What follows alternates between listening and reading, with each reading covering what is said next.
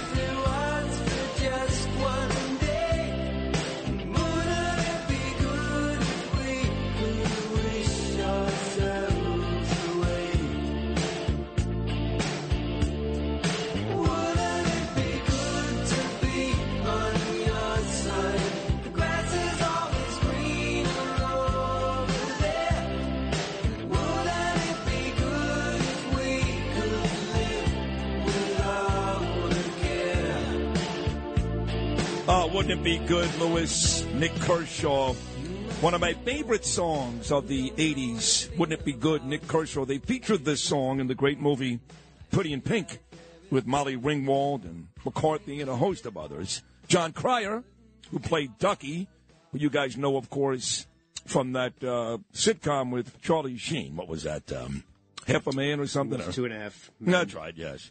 The Duck Man. Yeah. It is a Wednesday morning, a hump day Wednesday here on New York's favorite talk show, the number one talk show in New York City. I have to tell you, before I get to a whole bunch of stuff today, got great guests today, great guests. John Stossel was on yesterday. And I'm going to exclude Pete Morgan, Peerless Borders, from this conversation because he hated the interview. And I was surprised because Pete has a tremendous radio ear, tremendous, and I respect him immensely, so I'll exclude him. That was a great interview yesterday. The amount of people that were freaking out on the Internet, angry at John Stossel, angry at me. Oh, my God, Sid's lost it. The show's finished. No, you can't make it up. John Stossel has killed the Sid and Friends show. It's all over. You know, the third week of the final month of the winter book came back with a 7.6. Again, I know you guys hate when I do this, but I have to do it. Because when you go on the internet and you say stupid things like the show's lost its mojo, it's not the same, it's never been half this popular. Not half. And the Stossel interview was great. He was great. Because, I'm going to give you a lesson here, folks. A guy like John Stossel doesn't just show up on any radio show. I don't know John Stossel. I've never met him. I've watched him on TV just like you guys have for many years. Good Morning America, 2020. I didn't see him much on Fox. But I remember his days locally on Channel 7. I don't know him. And he doesn't know me. But a guy like John Stossel is not going to come on a radio show without doing a little research. So when Justin Ellick, who Stossel never heard of, contacts him on Easter Sunday because of his op-ed piece in the New York Post, Stossel, you know what he does next? He goes to Google, and he puts in Sid Rosenberg, and he gets to know a lot about Sid Rosenberg, a lot. Then, later on that day, on Easter Sunday, mind you, he gets back to Ellick and says, yes, I'll come on. But at this point, he knows who I am. He knows I'm a Trump supporter. He knows I work at a station that, for the most part, drives conservative listening with a bunch of psycho listeners. I mean, you people are really psychos. So he comes into this, I'm not going to say intimidated. I'm not going to say scared or nervous. He's been doing this longer than I have.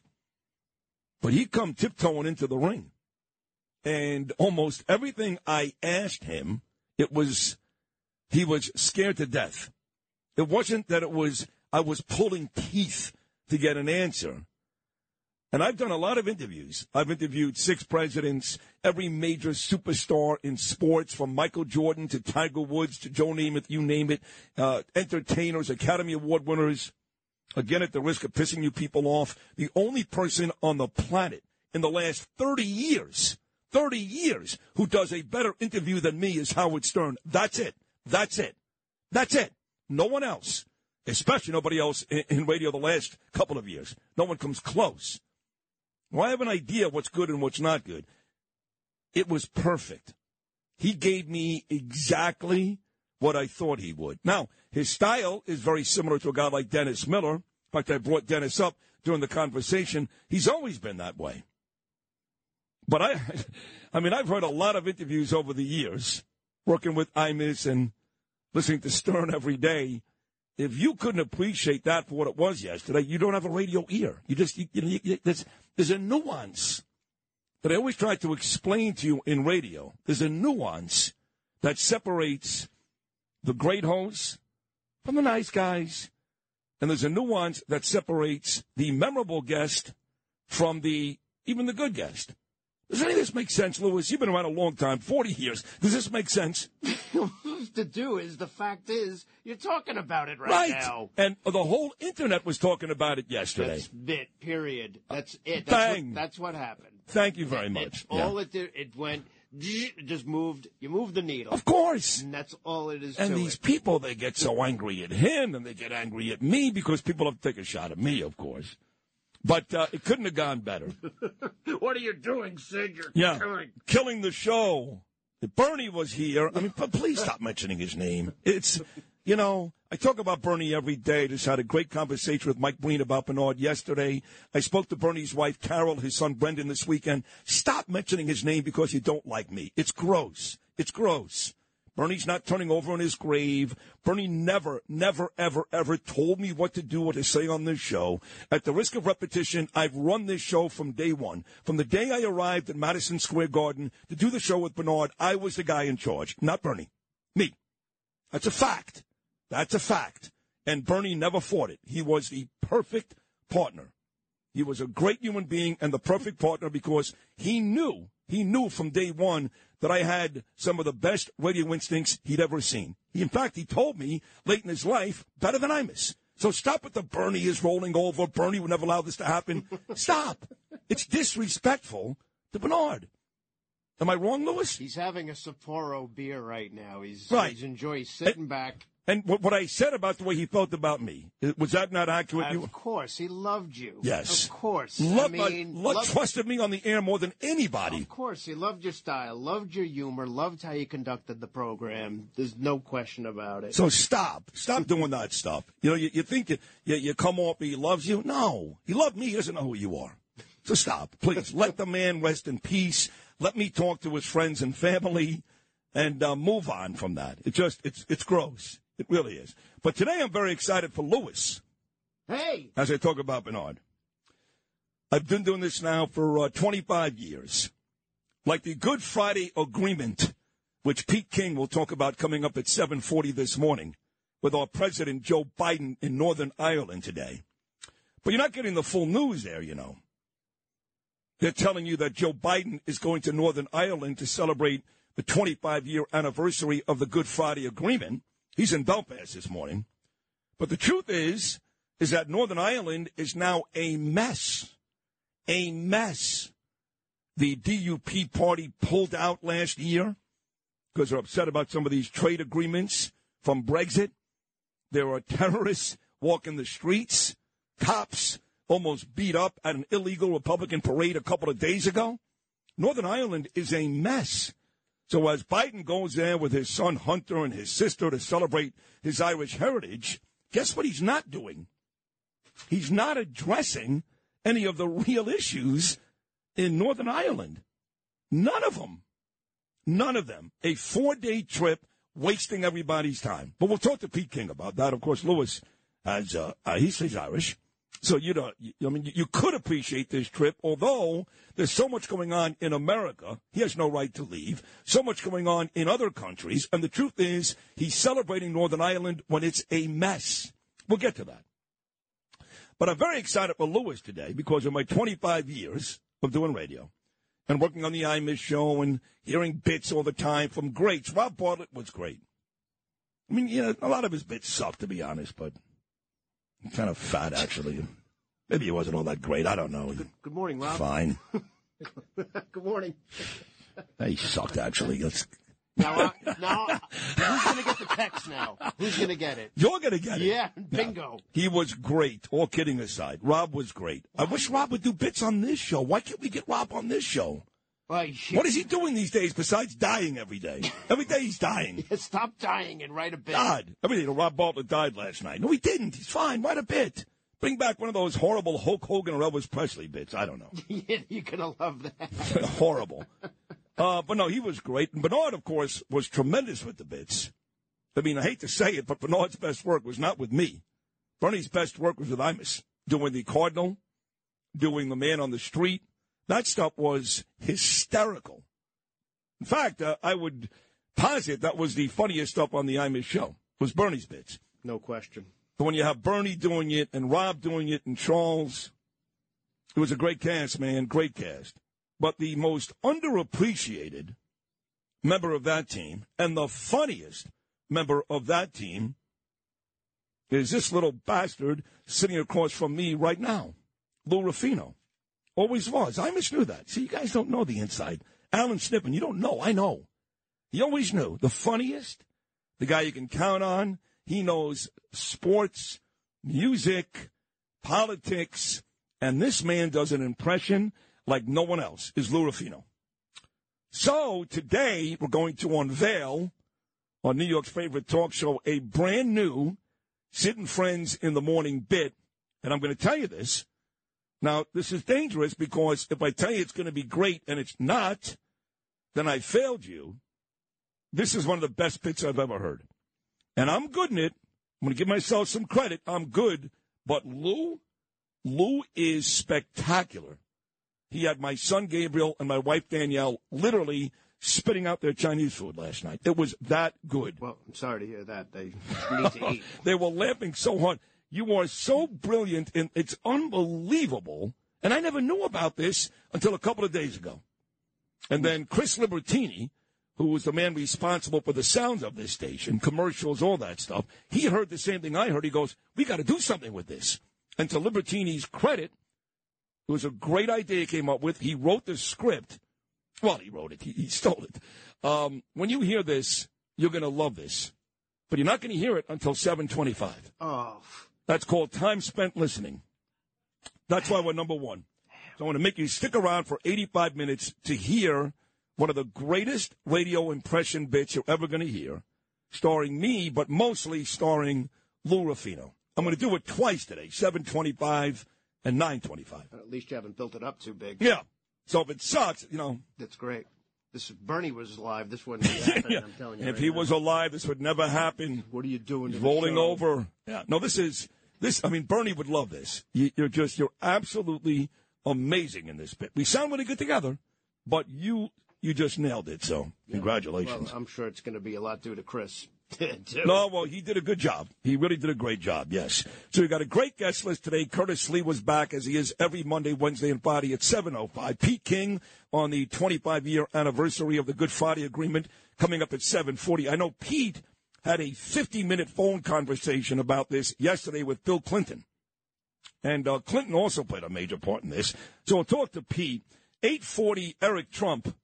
We've had Lara Trump, Eric's wife, on a bunch over the last couple of months. Lara loves this show. Eric Trump coming up at 8:40. And the man responsible for Imus, Mike and the Mad Dog, David Letterman, even owned the Seattle Mariners and ran Emmis Entertainment, the great Jeff Smulian, will join us at 9:05, plus my good friend Liz Pipko, the lovely one, the one responsible for getting Lara and Eric Trump on the show all the time.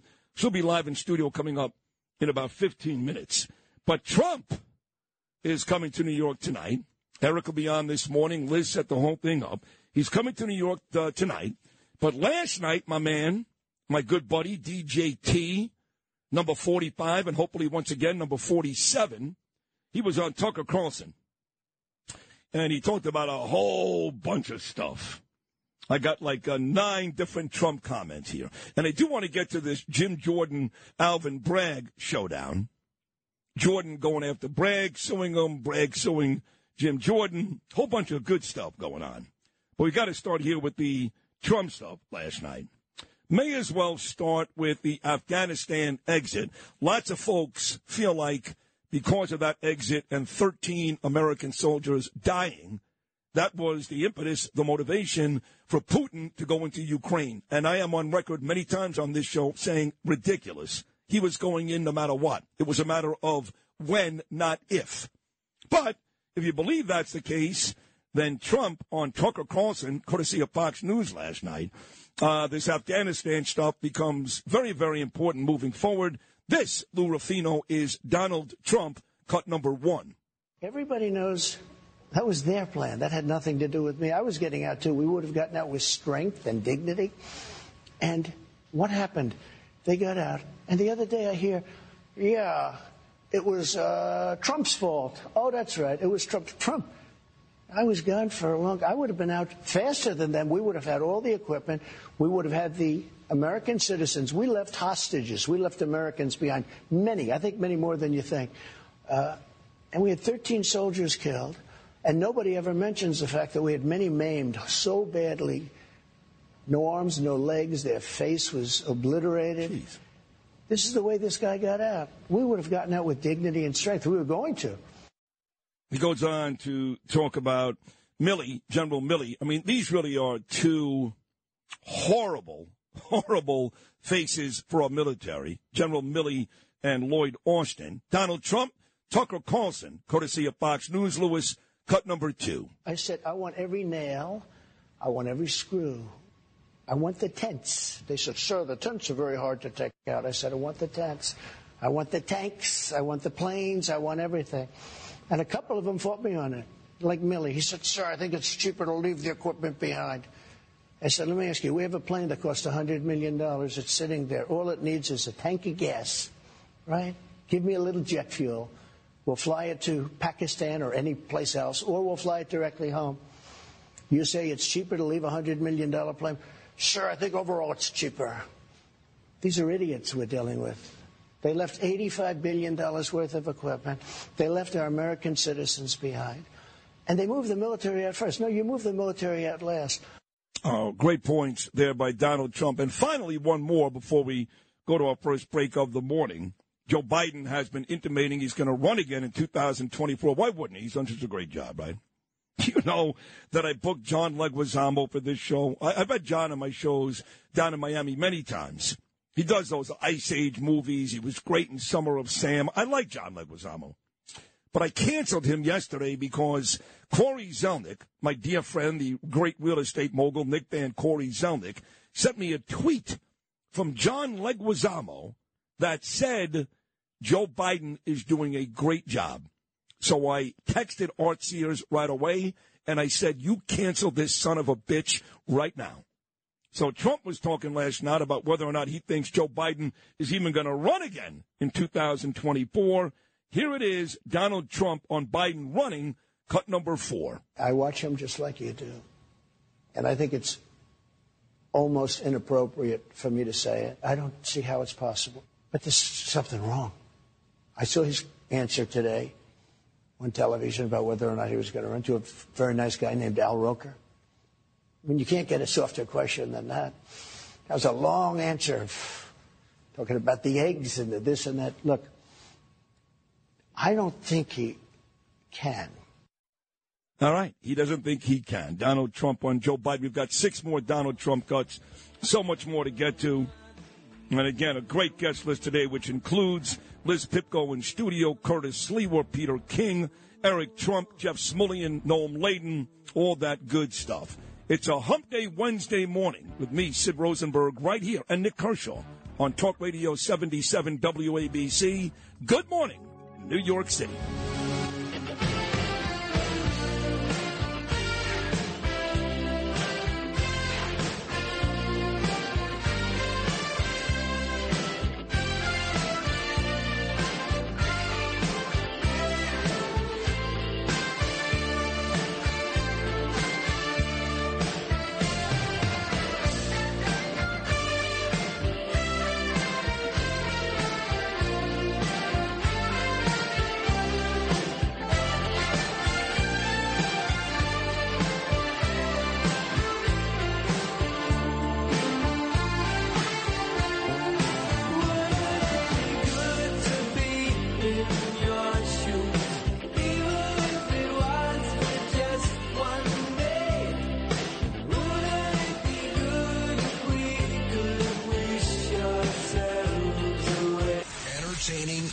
Informative. This is Sid and Friends in the Morning. 77 WABC.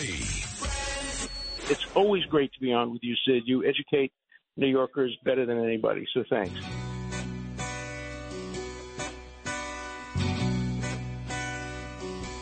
That's a brilliant man right there. That's constitutional lawyer Alan Dershowitz saying it's always great to be on with you, Sid. You educate New Yorkers better than anybody else. Dershie was on with Katz and Cosby yesterday. If you don't know, Jim Jordan, who's also been on this show a bunch of times with me, the great statesman out of the state of Ohio, Jim Jordan wants to subpoena some attorney in Alvin Bragg's office that's behind this Donald Trump indictment. So Bragg, big fat pussy he is, my man be suing Jim Jordan. Well, sue your ass. You can't do that. The truth is, of course he can. Of course he can. So the Manhattan DA, Alvin Bragg, is trying to block the House inquiry into Trump's case. And, of course, the Congress has every right to do that. And how do I know that? Because the man who just told me that I educate New Yorkers better than anybody is the man that really educates New Yorkers better than anybody, and that's Alan Dershowitz.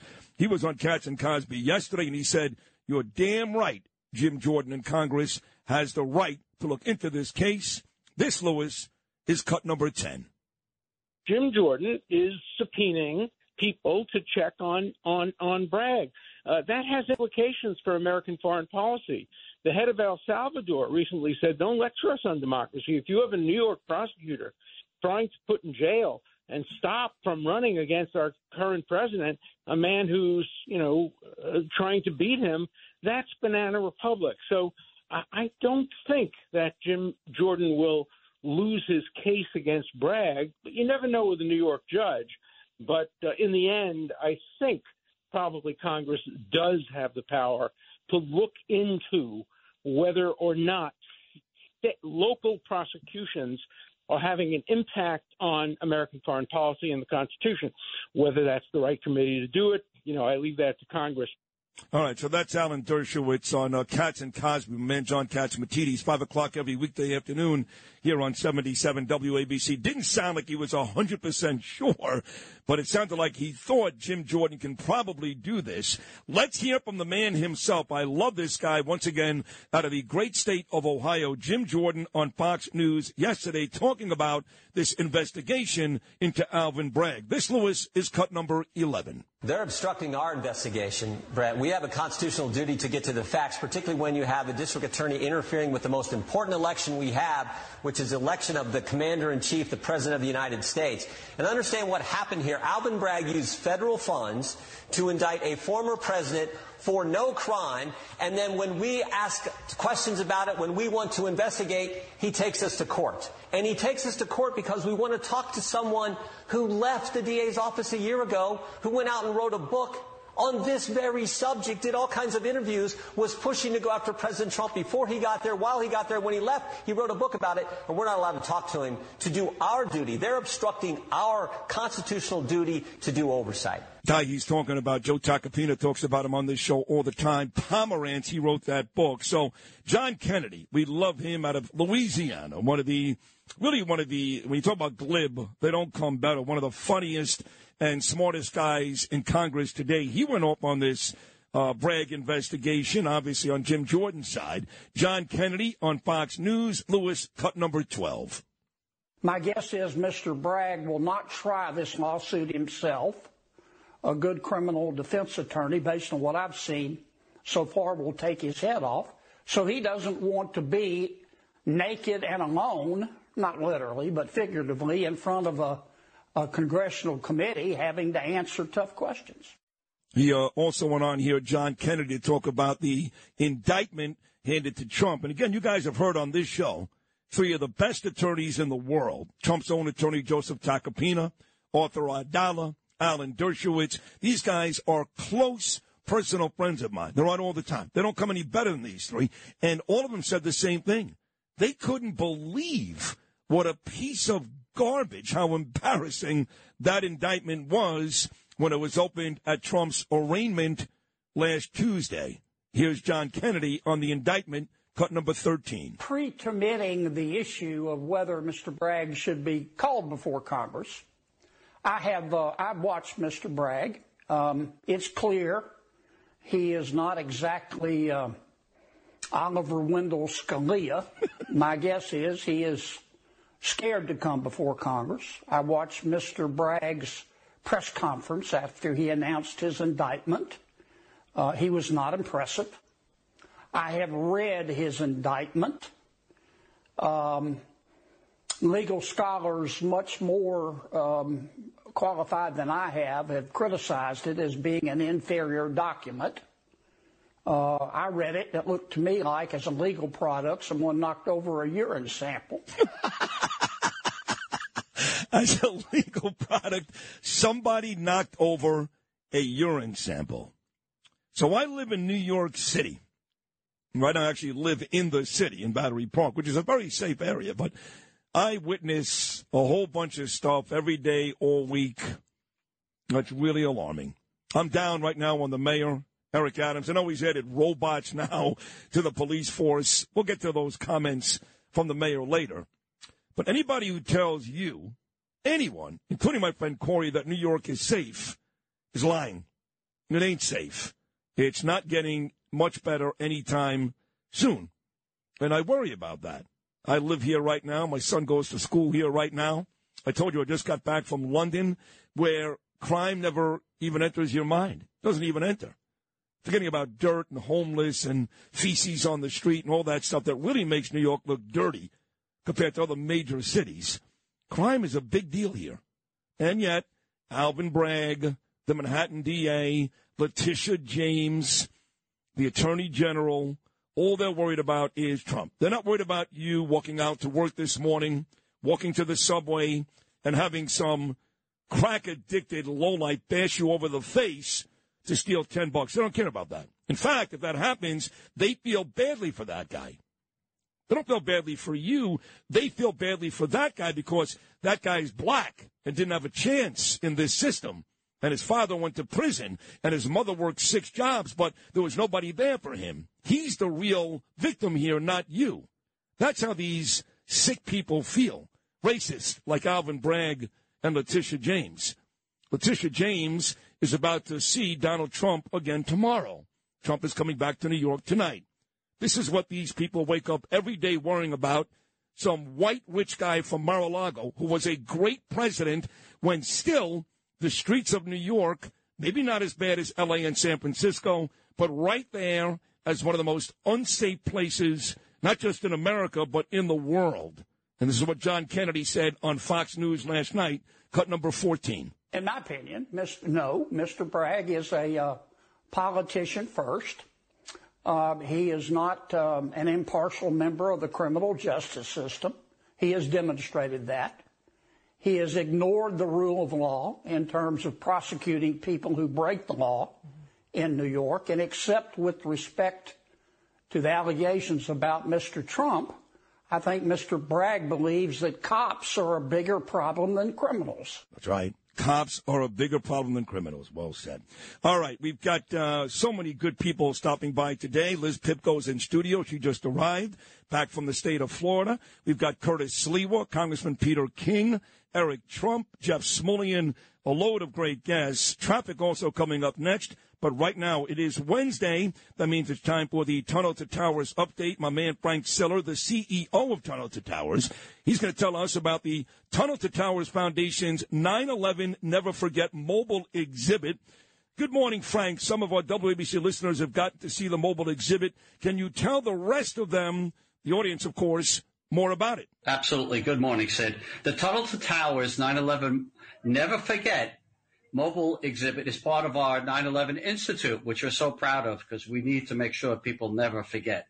It's a tribute to all those who lost their lives on September 11, 2001, including the 343 members of the FDNY who made the ultimate sacrifice, and all those who continue to lose their lives to 9/11-related illnesses. It's so sad that this just continues. The mobile exhibit is a high-tech 83-foot tractor-trailer, and it transforms into an interactive exhibit with artifacts such as steel beams from the towers, documentary videos, and recordings of first responder radio transmissions. Wow. Yeah, we just were in Nashville a few weeks ago, and the support there was it was incredible. So tell people about it. They need to see it. Go visit T2T.org and see where the mobile exhibit is heading next. And Sid, thank you as always. No, thank you, Frank. And folks, please donate just $11 a month for America's heroes. Do it today at T2T.org. And of course, listen every Wednesday morning, Frank Siller and Sid Rosenberg for the weekly Tunnel to Towers update. This is Sid on Sports. Oh, my goodness! Sponsored by Peerless Boilers on 77 WABC. Justin Ellick here with your bottom of the hour sports update, sponsored by Pete Morgan and Peerless Boilers. Go to peerlessboilers.com, paviliontanglers.com to find a dealer near you. They are the world's best built boilers. The Yankees won the middle game of their 3-game set against Cleveland, the final score being 11-2. Clark Schmidt gets the ball in the finale this afternoon against Cleveland's Peyton Battenfield. First pitch is set for 1:10 p.m. Eastern Time. As for the Mets, they lost 4-2 in the middle game of their 3-game set in Queens against the San Diego Padres. New York will try and take the rubber game and the series this afternoon, and the finale set for 1:10 p.m. First pitch as well. That'll be Tyler McGill taking the hill against San Diego's Blake Snell. On the ice in Jersey, the Devils dominated the Buffalo Sabres to the tune of a 6-2 final score with the win. As Sid and the great Joe Nolan had just mentioned, the Devs locked up home ice advantage against whoever it is they'll play in the first round of the Stanley Cup playoffs. New Jersey currently trails first place Carolina by a point in the Metropolitan Division with 1 game to go. If New Jersey finishes second, they would play the rival Rangers in the opening round. If they win the division, they would face the number 7 seed in the Eastern Conference, which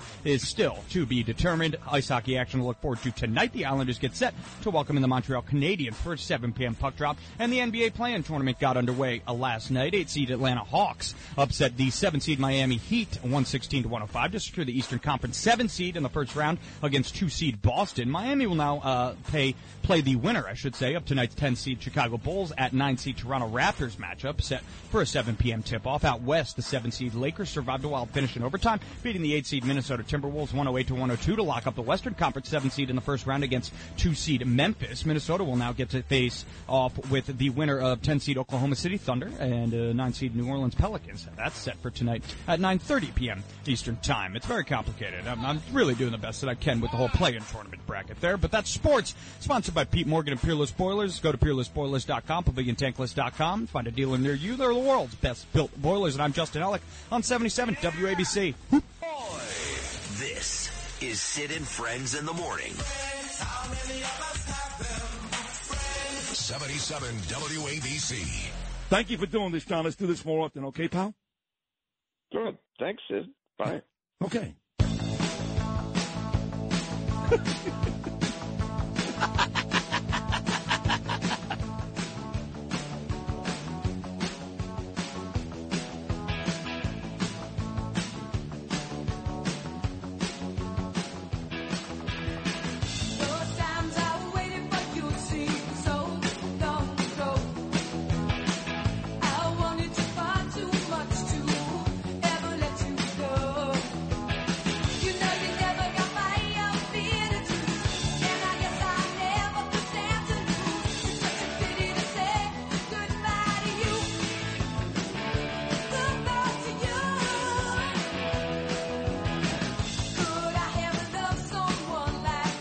What a great way to end that conversation. That was the end of yesterday's John Stossel interview, which I still posit is one of the greatest radio interviews ever. And if you can't appreciate that, you don't really have a good radio ear. That's your problem, not mine. We got great guests coming up today. Curtis Sleewer, Peter King, Eric Trump coming up at 8:40. Looking forward to that. And Jeff Smoolian, really looking forward to that. You know, I told you a couple of minutes ago that John Leguizamo, I love John Leguizamo. He's terrific. You like John Leguizamo? Is it wrong if I say I don't know who that is? It's 100% wrong. No, it's fine. He was in all those Ice Age movies. She probably recognize his face. She know his face. Summer is Sam. He's actually a really good stand-up comic, but he's a really great actor. I love the guy. I love him. Long story short, he's supposed to come on this show in a couple of weeks. Art Sears is the guy that books all of my celebrity guests, you know. So I said, yeah, I'll take John. John was in studio with me in Miami one year for like 2 hours. He was great. So then Corey Zelnick, my buddy, sends me a tweet yesterday. He goes, just ahead of this Leguizamo interview, I want you to know that John tweeted this today. And it was a tweet, you know, Biden is in Northern Ireland today, wasting everybody's time. He's there to celebrate the 25-year anniversary of the Good Friday Agreement. We'll talk to Pete King about that. Truth is, Northern Ireland's a mess, and he's not going to do anything about it. Fine. So Leguizamo tweets out, Joe Biden is doing a great job. Uh-oh. That's right. Took me all of 30 seconds to to text Art Sears and say, you cancel him now. And I've loved this guy for years. And I said to my wife, Danielle, last night, I said, here's where I am in my political stance for this show. If you hate Donald Trump, I mean, you hate him, you despise him, I'll still put you on. I'll put you on. I don't agree. I love Trump. He's my guy, not DeSantis. I'm as big a Trump supporter without being a psycho. I'm still a level-headed guy as anyone you'll meet. I love him. If you hate him, I'm okay with that. But if you say Joe Biden is doing a good job, you'll never come on this show. I think that's a good rule to have. Right? Yeah. You can hate Trump because, I hate to tell you, folks, but there's not hundreds, there's not thousands, there's not hundreds of thousands. There are literally millions and millions, maybe 60 or 70 million people that hate Donald Trump. Hate him. I'm okay with that. But don't tell me that Joe Biden is doing a good job. Aren't you proud now? I didn't know who that was. I'm a little surprised, I got to be honest, but it's not going to bother me this morning. So how are you, Liz Pipko? Welcome back. Thank you. I'm good. Happy to be back. How was your trip to New York City last night? It was fine, actually. Yeah. No complaints, and the weather here is nicer than back home, so that's great. Is that true? Yeah, it's really gross in Florida this week. Is it raining now? It's raining. I think it's colder than it will be here It's today. colder? Yes. Well, forget about today. Today's only going to hit about 79. We're going to be 85 on Friday. So, but it's going away. Like back to 70 Saturday and back in the 50s and 60s all next week. So you were here about 2 weeks ago before the indictment was handed down. Right. Before the arraignment was handed down. Now, I know you live in Boynton Beach, but you and Darren are about to move to West Palm Beach, much closer to Mar-a-Lago, where you were at recently. Tell me what it was like on the streets, even in Boynton Beach, which is probably a good 20 minutes south of West Palm Beach.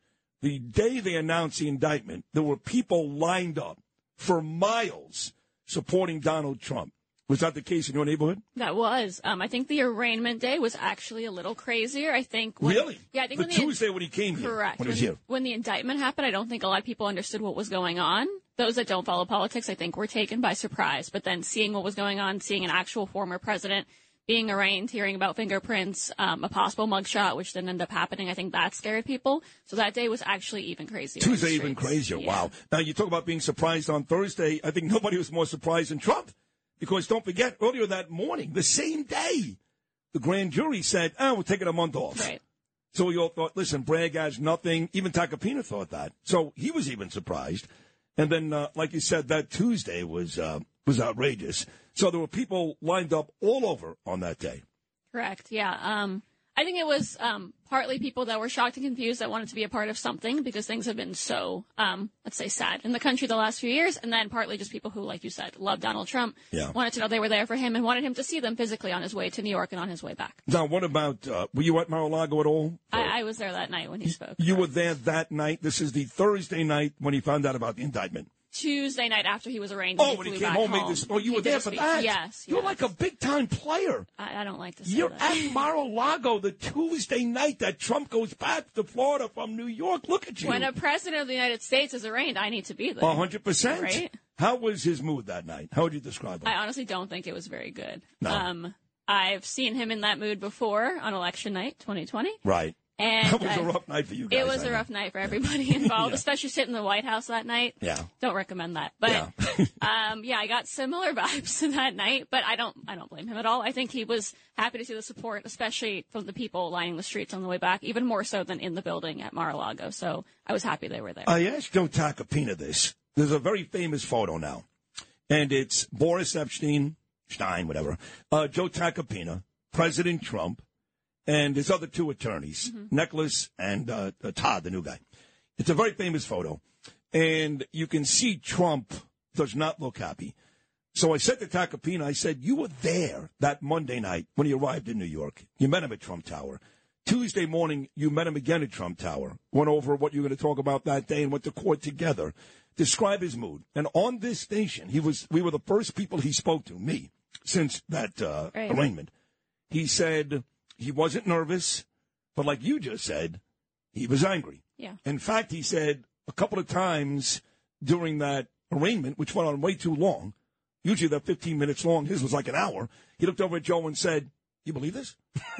Sounds about right. Yeah. So he was more angry on that day, and you're telling me that later on that night, even in a different state, he maintained the same mood. I think so, yeah. I definitely would not describe him as a nervous person ever, but he gets angry. I don't blame him at all, and I would be pretty damn angry if the city I once basically ran was now fingerprinting me. Yeah. So people describe that as, one of the saddest days. No one is comparing it like Democrats do. They compare January 6th. The Holocaust. Right. So how disgusting is that? Or 9/11. They've even said 9/11. Pearl Harbor. I've heard it all. All of it, right. Yeah. So we're not doing that, Republicans, but we are quick to say it's one of the saddest days, really from a more abstract point of view. You believe that's the case? 100%. I think Democrats said it, too, even those that we expected to be celebrating on TV. I don't know if they were faking it or not, but they seem genuinely upset, and it's a breaking point for the United States. Like, my kids will never live in the same country that I lived in because a former president was arraigned. Like, this will never be the same country that I grew up in, and that's sad. You don't have any kids? In the future. Oh, yeah, okay. My kids, you're right about what you just said, all of that. Now, I don't know about you, but I've got a sister, I've got friends, I've got acquaintances, people that I talk to almost every day that are Democrats. And I have to tell you, I really thought, because I'm stupid, I admit I'm stupid, I really thought, Liz Pipko, that they were going to be like, you know what, I don't like Trump, but this is sad. I'm wrong, man. They have all doubled down. They all said the same thing. He had this coming. I don't care whether this case is substantial or not. Between all that he's done over the years, he deserves this. I mean, they sound Trump derangement syndrome is alive and well, but they're doubling down, Liz. Yeah, and I think that's the sad part because there are equally as crazy and angry people on the other side. And if you're starting a war of who can indict the next president first, that's just going to lead to really bad destruction for our country. So I think that's the problem. They're going to be happy about this. The other crazies on the other side will push for Biden to be indicted next, and it's just going to keep going and going and going till America is gone. Do you think, till America's gone, do you think that, I know in the short run this is great for Trump, all the polls indicate that. Right. But do you think as these start to pile up, right? So he's here for an arraignment last Tuesday. He's back in New York tonight to meet Letitia James tomorrow. Right. He's back in New York again in like 10 days with Joe Tacopina over this bogus rape allegation in Bergdorf Goodman from 50 years ago. Then he still has to go through Georgia, January 6th, Mar-a-Lago. Do you think eventually the cumulative effect will damage this president, or you think all this sympathy and love will garner even more strength?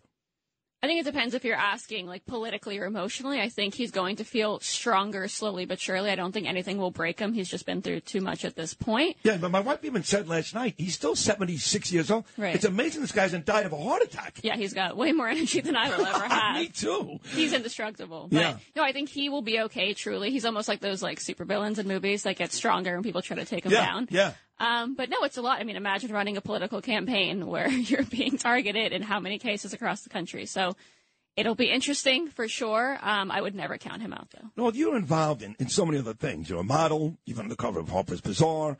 You do a little acting. You know, you do a lot of stuff outside of the political world that you guys live in sometimes. So you must know a lot of Democrats because that world is almost all Democrat. Right. Do you stop talking to those folks? Never. People have stopped talking to me. I have never stopped talking to anyone. They stopped talking to you? Back in the day, yeah. Now people have kind of calmed down and realized I'm not a Nazi, as I was called for a few years. That was nice. They called you a Nazi? Right? As I'm keeping kosher. Lou, jump in here for a second. How could anybody describe Elizabeth Pipko as a Nazi? Hold on a second, because I have to address her properly. That is how my friends address. You know, I did receive a complaint last night that you were here today. Really? Yes. Talking about Nazis and Judaism. Interesting. What is today? It's Passover. It's Yom Tov. I'm not supposed to be here, I know. Correct. They're like, why is Liz Pipko traveling and in studio on Yom Tov? I know. I have an excuse. My sick grandmother. I have to be here. I come every 2 weeks. It's horrible. I'm keeping Passover. I am starving. We've heard that one before. The sick grandmother. And she goes, I'm keeping Passover. I've never seen Liz, and she's been on the show now about 10 times. I've never seen Liz eat anything ever. No, she went to the diner once, False. I think. I had a croissant. You had a at the croissant. diner, which I cannot have right now. Well, it's chumetz. So Yes, you still as is keep everything. Passover even after the first 2 days. Yeah, always. So you're like a real Jew. I'm horrible. I try to do the first 2 days. Oh, are you not keeping Passover? Well, I went to London to visit my daughter. I'm not sure if you know this, but it's hard to get a matzah sandwich in Wales. Yogurts and things. No, I didn't keep it this year, so. Oh, but I that's usually not do. I usually keep the first 2 nights, and then I'm done. Okay, no. Yeah. I keep Not the good full enough for 8. you? No, not good enough for me. Your husband wasn't even Jewish when you met him. And now. Okay, fine. Hopefully he's eating, though. Yeah. Is he eating? He's eating lettuce. Yeah. God bless. Man, he must really love you. My God. When if Danielle said to me this morning, Sid, you're eating lettuce all day today, I'm not sure that would go very, very well. Anyway, 1-800-848-WABC, 1-800-848-9222. Already a great hour number one. Liz Pipko in studio the rest of the day, and now we roll in a whole bunch of big-time guests. Curtis Sliwa, Congressman Peter King, Eric Trump, Jeff Smullian, some phone calls, Sid Steak, all that to come. 3 more hours on this Happy Hump Day Wednesday with me, Sid, Liz Pipko, Lou Rapino, Justin Ellick, and Noam Layton on New York's favorite talk show. That's me, Sid Rosenberg. Talk Radio 77, WABC.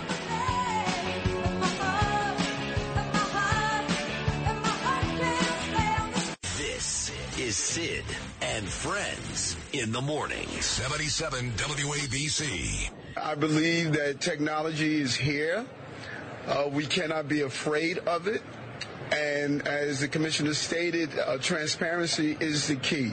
If we were not willing to move forward and use technology on how to properly keep cities safe, then you would not keep up with those who are doing harmful things to hurt New Yorkers.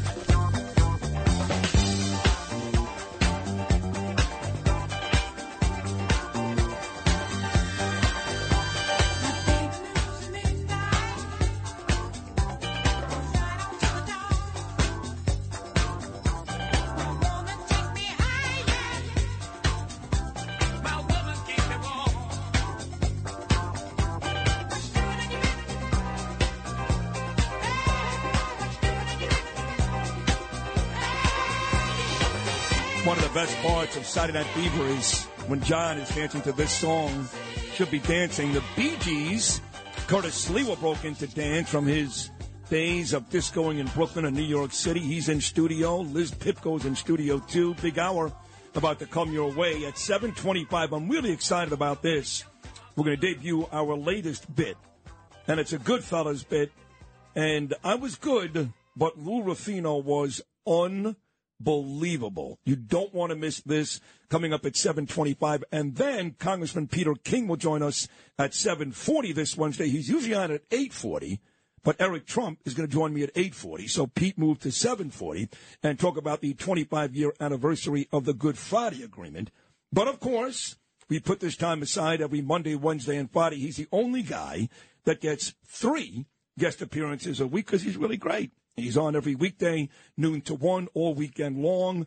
And anytime the mayor, Eric Adams, speaks, you have to hear the next comment from Curtis Lewa. Good morning, Curtis.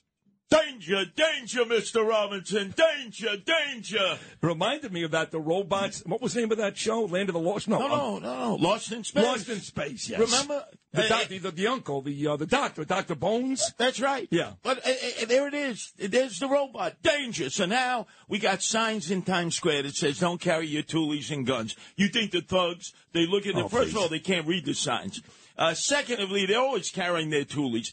Now, in order to be able to show that we're trying to make this city safe again, which it's not, we're going to have a Robbie robot roaming around there. He's going to be, sniffing the BVDs, the Fruit of the Loom of the Naked Cowboy. Danger, Will Robinson. Danger. No, Will Robinson. Danger. Danger, Will Robinson. Danger. No, Will Robinson. Danger. Danger, Will Robinson. He's going to be hitting on the nudistas. Those are the women there who wear no clothes. And supposedly he will track down criminals with the state-of-the-art technology. Total cost $800,000. We could have hired 8 cops for $800,000. See, that's what bothers me more than anything is robots replace human beings. I mean, even these people that sit and collect tolls, right? They're slow, they're half-parted, half of them, but at least they've got a job. Why? Why would you take money away from cops who don't make enough money as it is, jobs away from cops, and give it to a robot? Why would you? And Mayor Eric Adams is a former cop. How could he do that? Plus, the robot doesn't function on his own there. He doesn't? He's got to have a cop there. Remember, the cop has the stick that guides the robot around. Is that right? Yeah. You don't think this robot is walking around on his own? Why not? Because I saw a robot once at Outback, and he was working by himself. Let me tell you something. The robot would be so enticed, he'd be smoking weed out there in the deuce. He'd be drinking 40s, trying to be buying those knockoff CDs that those wannabe rap artists are selling, and then he'd be looking at the guy who's selling nickel and dime bags. He's selling powder cocaine and shrooms. And he's going, could I have all 3? Just bribe me. I'll look the other way. You got to be nuts. This is your big public safety initiative, putting one robot with one cop in Times Square, as if all the thugs are going to go, ooh, I'm not coming in to mug anybody or shoot anybody or stab anybody in Times Square. I got to have a serious heart-to-heart soon, because the last 2 to 3 weeks, and I would say this right to his face, I'm not scared, and I like the guy, but he's losing me. Bo Dito sent me a text last night. There's been 4 or 5 different instances, including this, where the mayor's really starting to lose me. So it's time for a serious conversation. But before we started this conversation, I was talking to Liz Pipko, lovely girl, beautiful girl. And I said, I worry about you walking around the city. And she said, well, can I use pepper spray now? And I said, what do you mean? I had no idea. Like you said, the criminals in Times Square, they've got illegal guns. They kill people. Yet you're telling me that people like Liz or, you'll tell us the story momentarily, Nancy, can't use mace or pepper spray to defend themselves? No, cannot. Who outlawed that? Who This is did a long time ago. We can't blame this on Adams or even de Blasio, the part-time mayor, the dope from Park Slope, de Blasio. It's been that way for years. But why? But let me give you, Liz, the best way, and this is like the flamethrower. Carry around a little VO5, a little aerosol can, and you got a Bic lighter. And they come near you, you torch that, you shoot that aerosol. It'll be like, I'm telling you, a flamethrower. They'll be running down the street like a cadaver in formaldehyde on fire.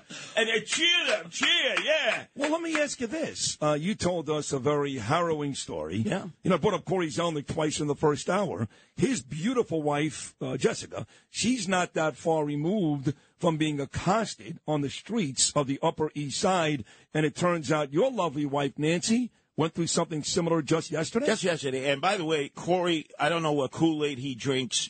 I don't know what city he lives in. I got to defend him. I stated incorrectly. He said he believes business is starting to come back, but he just texted me and said crime is still a major issue, and it's not getting better from faster. us. One block from us are 4 empty hotels. Yeah, business is coming back. It'll be the illegal aliens that Eric Adams brings in at $190 a night, 3 squares a day. Oh, it's not culturally appropriate. Oh, this Corona beer, it doesn't have a gusano or worm in it. And by the way, I don't like this weed here. The weed was better in my country of origin. That's what's going to happen to those 4 hotels, and Corey knows that. But anyway, to yesterday.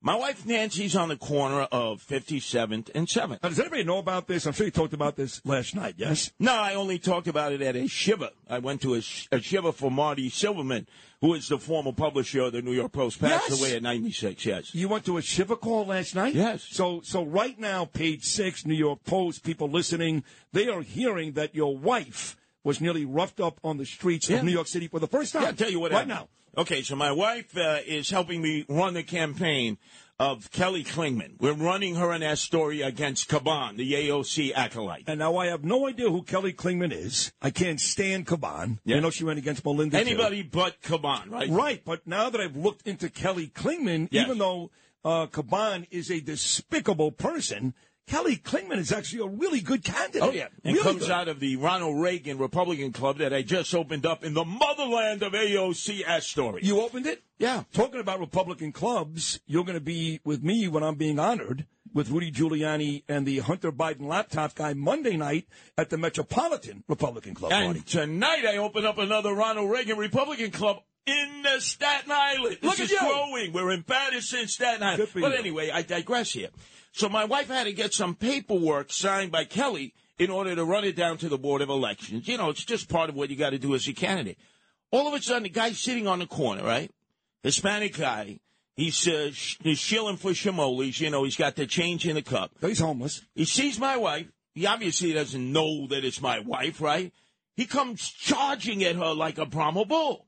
And so my wife tells Kelly, go into the subway. Go in the subway. You got to break this down. When you say he comes charging at her, so Nancy's walking past him? No, she's standing right on the corner talking to Kelly. Okay. How far is this guy at that point, the homeless guy, from her? About 15 feet. So 15 feet. So you can make that up in probably 3 seconds if he's charging. Easily. So he gets up, she's talking to Kelly, and he starts to run fast towards Nancy. That's right. And so Nancy's job is protect the candidate. When you run in a campaign, candidate's got to be protected.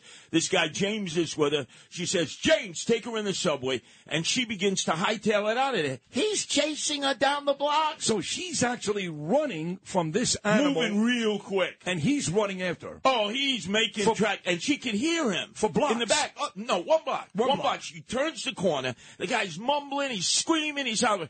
By the way, no men intervene. No men intervene. If you notice in all these crime scenes lately, the men, what happened to their culiones, their huevos, their machismo? Many of them are right out of the gym, right there. They lift, I can lift 400 pounds. They see one of these crazy guys out there, they run in the other direction. And then she turns the corner. And the guy then starts harassing people waiting for the bus. This is 4:30 in the afternoon, just about when rush hour starts. And apparently he's there every day. Same guy every day. And they do nothing. What street is this exactly? It's 57th and 7th, right across the street from Carnegie Hall. Oh, of course, from Carnegie Deli. On the south side, so the southwest side. Now, you turn back to about June of 2022. You know who this happened to on 57th and 3rd? June of 2022. By the way, I used to work. My first job in New York, WNEW 2000, was at 800 7th Avenue with Opie and Anthony, that big building on the corner, right by the restaurant with the dancing shrimp on 57th and 7th. Oh, you like those big shrimp, right? I did, yeah. That's why you go to Red Lobster, right? Hey, give me those big shrimp. You see he eats trafe. You see this? Oh, I know. You see, it's a BLT Jew, bacon, lettuce, and tomato and trafe. Wait, don't give me I know. She's working with me on Yom Tov during Passover, Lisbeth. No. She's here on an emergency. Exactly. She's dealing with a booby, grandma. You're right. You're doing a good job. Thank you. Big shrimp, right? I know. I love my shrimp. Okay, give me one hint to this person who was accosted 2 years ago. One hint. Wife of a former police commissioner, a great police commissioner in New York. Well, the greatest police commissioner is Ray Kelly. That's right. It wasn't Ray's wife. Then it was Bill Bratton's wife. That is correct. Wow. Accosted in the same kind of manner, an emotionally disturbed person. And a couple of blocks east from where Nancy was accosted. Exactly. So think about it. How many times a day is this happening? Elvis Duran, morning host, C100. Everybody loves Elvis, right? I love Elvis. He is one of the sweetest. And I knew the fat Elvis. Now you have a skinny, handsome Elvis on with Rosanna Scotto every week. I love that guy. From Staten Island. Staten Island guy. Really great guy. Nobody dislikes Elvis. All the trendoids, freakazoids, jet setters appear with him. He's on 14th Street, 6th Avenue. A woman comes, tries to slice his throat. He lifts his arm. He said, miraculously, I just lifted my arm, prevented her from slicing me, and then she tried to attack a woman right behind her. No arrests, and I would guarantee you it's the same emotionally disturbed person on that corner. This is happening to everybody now. The woman from NPR, right, on the number 6 train. Yes. And a woman named Samantha came to a packed train. This was rush hour. Where are all the men? Well, let me ask you this. You're right. The men have no excuse. Believe me when I tell you, if I saw Nancy being harassed, I'd punch a guy across the face. But let me ask you this. Let's say that day when Eric Adams won, you won, and I voted for you. Let's say you won, and now Eric Adams has been in office a year plus. This is going to be his Aaron Judge season, when Judge broke all records last year. Oh, my God. Yeah, so far it's more like a Mario Mendoza season. He hit 187 with no home runs. What would you be doing differently Before right now? I answer that, let me break your heart even more today. In just a few hours at the Sheraton Hotel, right off 7th Avenue, there you go a little further south. 52nd Street. Correct. Right? Excellent, excellent. Oh, boy, he's got a GPS in his head. Your friend, Eric Adams, will be on a stage with Alvin Bragg, Tish James. No, stop. Being saluted by Al Slim Shady Sharpton. Don't tell me that. At his annual National Action Hate Network convention. Well, I will tell you that the last time Adams was on, about 2 weeks ago, it was right before Trump got indicted. But we didn't know he was getting indicted yet. And I said, what do you think about the DA here in Manhattan wasting his time, basically? And he said he's doing a good job. He's doing his job. Yes. He's investigating. That was a day where I really started to go south on Adams. And there's been 2 or 3 things since, including this robot nonsense. Wait, so let me give you another one. Let me give you another one.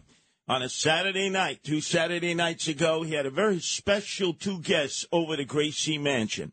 AOC, all out crazy, Alexandria Ocasio-Cortez, and her mini-me, who I'm battling in Astoria, Caban.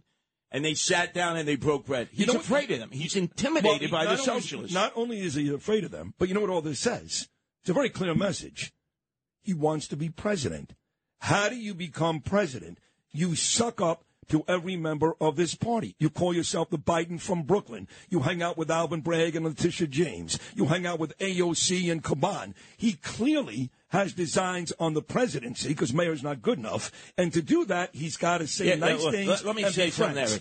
How did that work out for Rudy? How did that work out for de Blasio? How did that work out for Lindsay? How did that work out for him? When you become mayor, it's over. What's the difference? It's over. Well, what's the difference? His complexion is his That's protection. right. Rudy Giuliani's a white Italian. He's a black guy from New York City, and if he ever really did something good with this city, he would be a potential contender. Right now, he's nowhere because the city still sucks. Well, look at what happened, right? We got beat out by Chicago for the DNC convention. Oh, they're furious. Well, you know why? They're furious. Because the socialists won, Johnson won against Valls. And remember, it was Eric Adams who was taking a victory dance when Valls won the initial part because he was a moderate Democrat. So it's that, you see, we're taking it to the socialists. Well, guess what? Bernie the Altacaca Sanders, AOC, the rest of the socialists went in and campaigned for Johnson. They were there with him morning, noon, and night. He won. Where was Eric Adams, right? Swagger man with no plan. Mayor of the illegal aliens going. How did that happen in Chicago? And that's the last time he compared himself favorably to Joe Biden because he wanted the DNC so badly here. He's like, oh, Biden's doing a great job. I respect his blue collar work ethic and blah blah blah. All in an effort to get the DNC. He got nothing right in his hands, buckets. So this is what I would have done. Mayor Sliwa, what would you have done? Day one, total focus, subway streets. The emotionally disturbed get pulled out. Homeless people to the shelters. I don't want to hear this. Maybe, possibly, could be. I had a bad day. You know, I was emotionally traumatized. And you're using dope. You're not going to be shooting drugs in an injection center. We have injection centers. They're going to be putting up in every neighborhood in the city. That means you go in with your works. You buy your pea dope right outside. The drug dealers are like vendors. And it kills neighborhoods. Eric Adams is a fake, phony, fraudulent fugazi, and it's time for you to turn on him. Don't let him take you to the Club Zero Bond at night, where whatever happens there stays there. Don't let him entice you. Promise. Sid Rosenberg, swear, cross your heart, hope to die. Oh, you can't do that. You're a Jew. But knowing you, you're like a Jew for Jesus. You got your bases covered. Swear that you will not be kissing that black tuchus anymore like I've heard you on this station before. Stand up against Sharpton, against Bragg, against Stitch James, and their very dear friend, Eric Adams.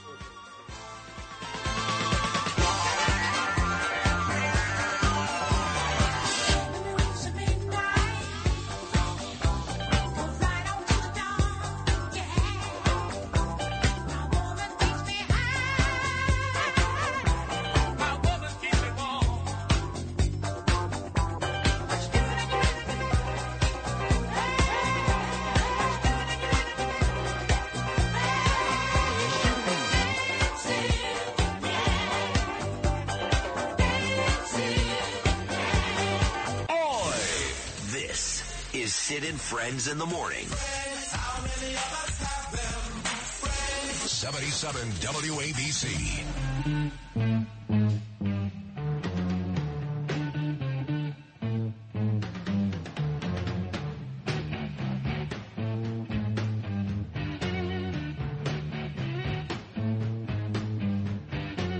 It's getting near dawn when lights close the tired eyes. I'll soon be with you, my love. Give you my dawn surprise. So everybody, you hear this song, by the way, you picture Robert De Niro taking a long drag of a cigarette inside a bar in the movie Goodfellas. We've had a great show already today. Elizabeth Pipko was great in the 6 o'clock hour. Curtis Sliwa, great just now. Liz, still in studio. We'll talk to Pete King coming up in 9 days. Very historic day here and in Ireland, really, not here. Ireland yesterday. We'll find out about all of it from Pete King, who spent a lot of time on the phone with Bill Clinton last night. Pete coming up at about 7:45. Then we'll talk to Eric Trump. We've had his wife Lara on a bunch on this show. Eric will join me at 8:40. And then the man behind WFAN, Don Imus, Mike and the Mad Dog, even David Letterman, the genius that started Sports Talk Radio way back when from Emmis, Jeff Smulian, will join me at 9:05. But the reason why that Goodfellas thing came up was a couple of days ago, unprovoked out of nowhere, Lou Ruffino broke out his Joe Pesci. Now, I've been working with Lou Ruffino on and off for 24 years. It's a long time. And we've always been very, very close. In fact, I very rarely ever went out with Bernard, ever. And I've had, I can't even tell you how many nights with Lou.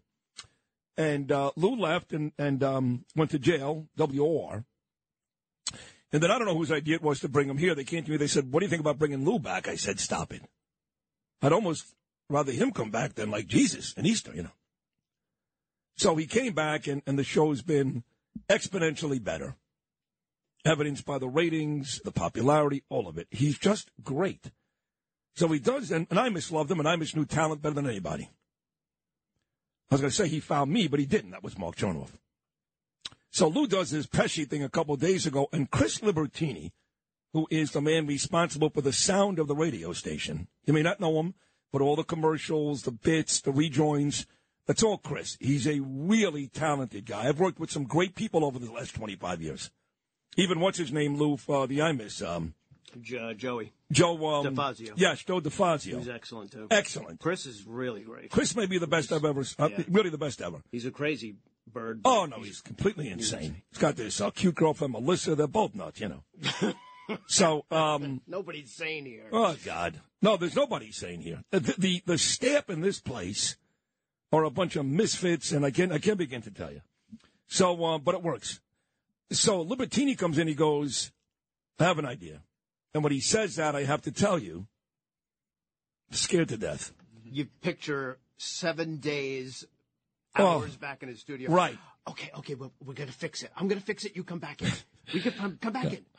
If you got time. Like, he does all these documentary things, and he's like, I want you, Sid. I go, Chris, I wasn't even alive when Bob Grant was a big deal. You know, I love the Beatles. I love them. I was just in London last week.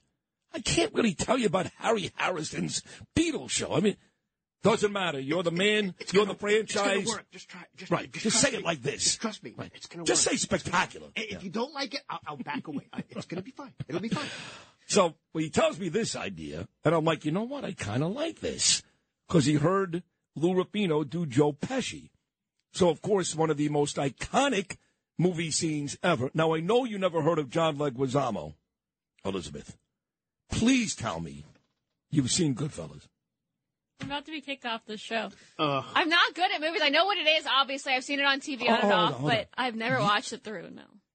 You've never watched it through. That's even worse. That means you started to watch it and you didn't like it. It means it was on randomly and I would flip through the channels. I'm not a big movie TV person. I remember I lost to you in the contest. But you beat me twice, too. That was the Felons. You're not fascinated by the mob and all that? Not really. You never had like an Italian mobster boyfriend? No, I had other mobster lying, boyfriends. Of course you did. No. Well, anyway. Yeah, that is a lie. I'm Russian. That's such a lie. I'm Russian. The Italian mob can't scare me. It doesn't true. even impress me. Well, you're right about that. Yeah. And even worse, the Russians are worse than the Italians, and even worse than the Russians are the Albanians. Those mother effers, they're really crazy. So Libertini goes, I'm going to take that iconic scene from Goodfellas. Sid, you're going to play the part of Henry Hill. I'm like, I don't sound like Henry Hill. I can't do Henry Hill. I don't do impressions. I don't write comedy. Bernie was great at that. Rob and you. I don't do that. I'm just naturally hysterical. Funny. Right. I'm spontaneous. I'm spontaneous. Like, you get guys on radio for 4 hours, they can't be funny unless they write a bit the night before. That's not me. I can make anything funny. But I can't write stuff, and I don't do impressions. Just do it. Fine. So in this scene, I play the part of Henry Hill, and I have to say I was better than I thought I was going to be. But Lou owns it. Lou's Joe Pesci is so good. I'm telling you, all of us at dinner last night, me, Danielle, and Gabe, spit out our Chinese food. So here it is, the iconic Goodfellas scene with me, Sid, playing the part of Henry Hill, Ray Liotta, and Lewis playing the part of Tommy, Joe Pesci. Sid and Friends in the Morning presents What If Sid Rosenberg was in the movie Goodfellas? You're a pistol. You're really funny. Really funny. Funny? What do you mean I'm funny? It's funny, you know. It's a good story. It's funny. You're a funny guy. You mean the way I talk? What? It's just, you're just funny. It's funny, the way you tell a story and everything. Funny how? What's funny about it? Tommy, no, you got it all wrong. Oh, Anthony. He's a big boy. He knows what he said. What do you say? Funny how? Just... What? you're funny. Let me understand this, because, maybe I'm a little up, or maybe I'm funny. I mean, funny like I'm a clown. I amuse you. I make you laugh. I'm here to amuse you. What do you mean funny? Funny how? How am I funny? How you tell the story? No. I don't know. You said it. How do I know? You said I'm funny. How the am I funny? What the is so funny about me? Tell me what's funny. Get the out of here, Tommy. you mutt. I almost had him. You stuttering Rick. Yeah. Frankie, was he shaking? I wonder about you sometimes, Henry. You may fold under questioning. This has been What If? Sid Rosenberg was in the movie Goodfellas on Sid and Friends in the Morning. All right, 77. Thank you very much for that. WABC. So that was me playing Henry Hill, and how amazing. I was fine at best. You, Lou, were unbelievable. When you cut off Anthony, and then when you talk about the smothering, I mean, God, were you great. How Man. was I great? What's so great about that? See what he did there? Entertaining and informative. This is Sid and Friends in the Morning. 77 WABC.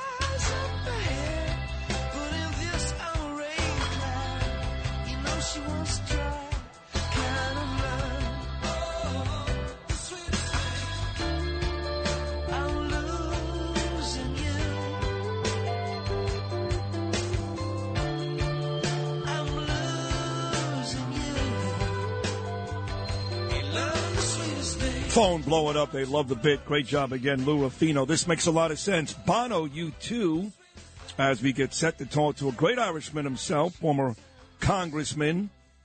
As I always say in my lifetime, Peter King and Rudy Giuliani, the two best New York politicians I've ever seen and or met.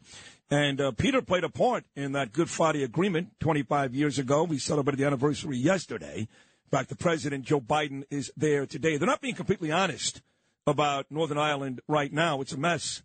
The DUP party left because of some issues with the trade deals with Brexit. There are people in the streets going after cops. You have these radical Republicans going nuts. But we'll get all of that right now from the man himself, who was kind enough to move to 740 this morning so Eric Trump can join us at 840. My dear friend, my family loves him, Peter King. Good morning, Pete. Good morning, Sid. But actually, I wasn't that happy about moving to 740, but Lou Ruffino pulled his Joe Pesci deal on me. He told me I had to either move or else. Yeah. If he called you in that voice, you'd be scared, right? Wasn't he great now? Absolutely. That was a fun bit. Absolutely great. That was a fun bit. bit. You seem genuinely scared, too, I got to tell you.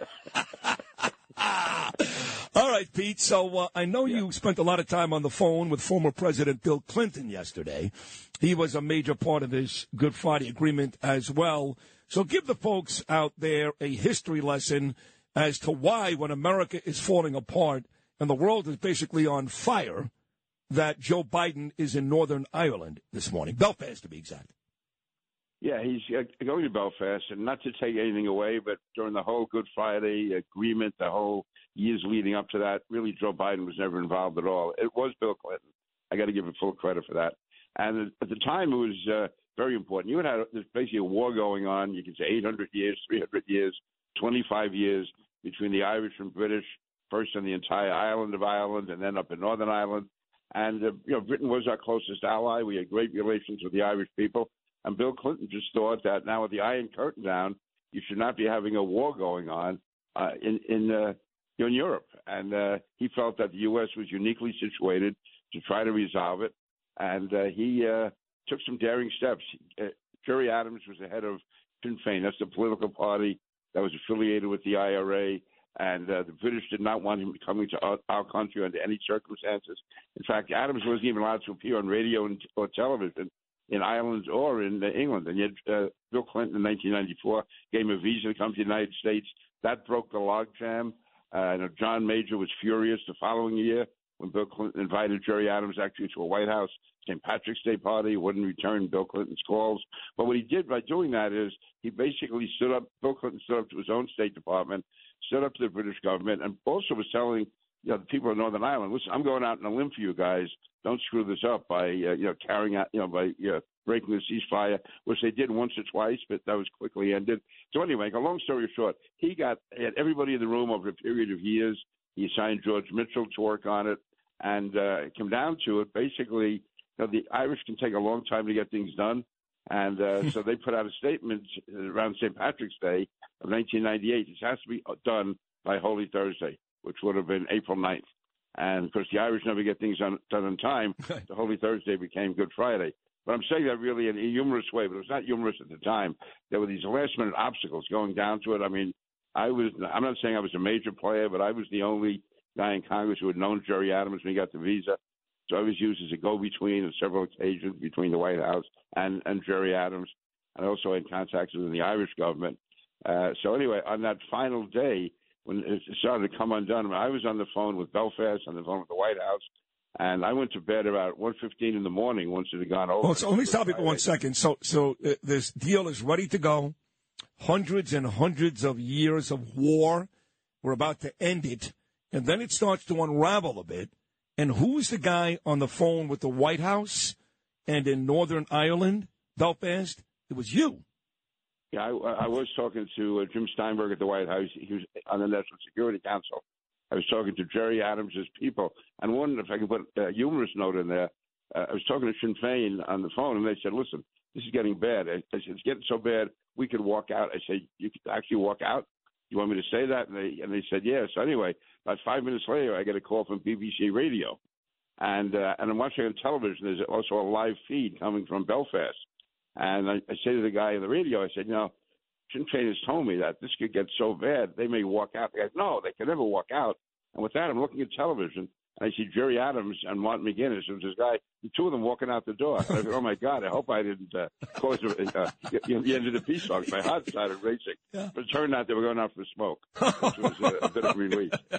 So anyway, I went to bed about 1:15. I woke up, I got a call about, 6 o'clock in the morning from the White House telling me that they hadn't reached a deal during the night, that Bill Clinton had been on the phone. And actually the White House sort of downplayed Bill Clinton's role. Then about 10 minutes later, I got a call from Jerry Adams, who was still up in Belfast. And I said, Jerry, congratulations. He goes, no.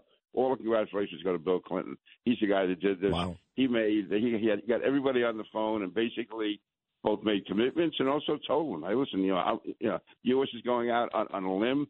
I guarantee we're not going to let either side take advantage of this. But it was very, very tense. And again, I'm really oversimplifying and obviously going through it fast, but it was so tense those last few days. It couldn't happen without Bill Clinton. And then the other day, John Catsimatidis, because I've been talking to John about this on Monday, and he had sent the minicast to Bill Clinton, which I didn't know. And so anyway, I got an email yesterday afternoon. Do I have time to talk to Bill Clinton? So I said, yeah, of course I do. Wow. So he called me about 5:15, and we were on the phone for a good 45 minutes or so. So let me ask you this. Let me ask you this. First of all, I've just forgiven him about Lewinsky. He's fine. It's good now. This is a lot more important. But on a serious note, I'm only kidding. On a serious note, you're on the phone with Bill Clinton for 45 minutes. What are you guys talking about? Just the island agreement, the Mets? What's this conversation like?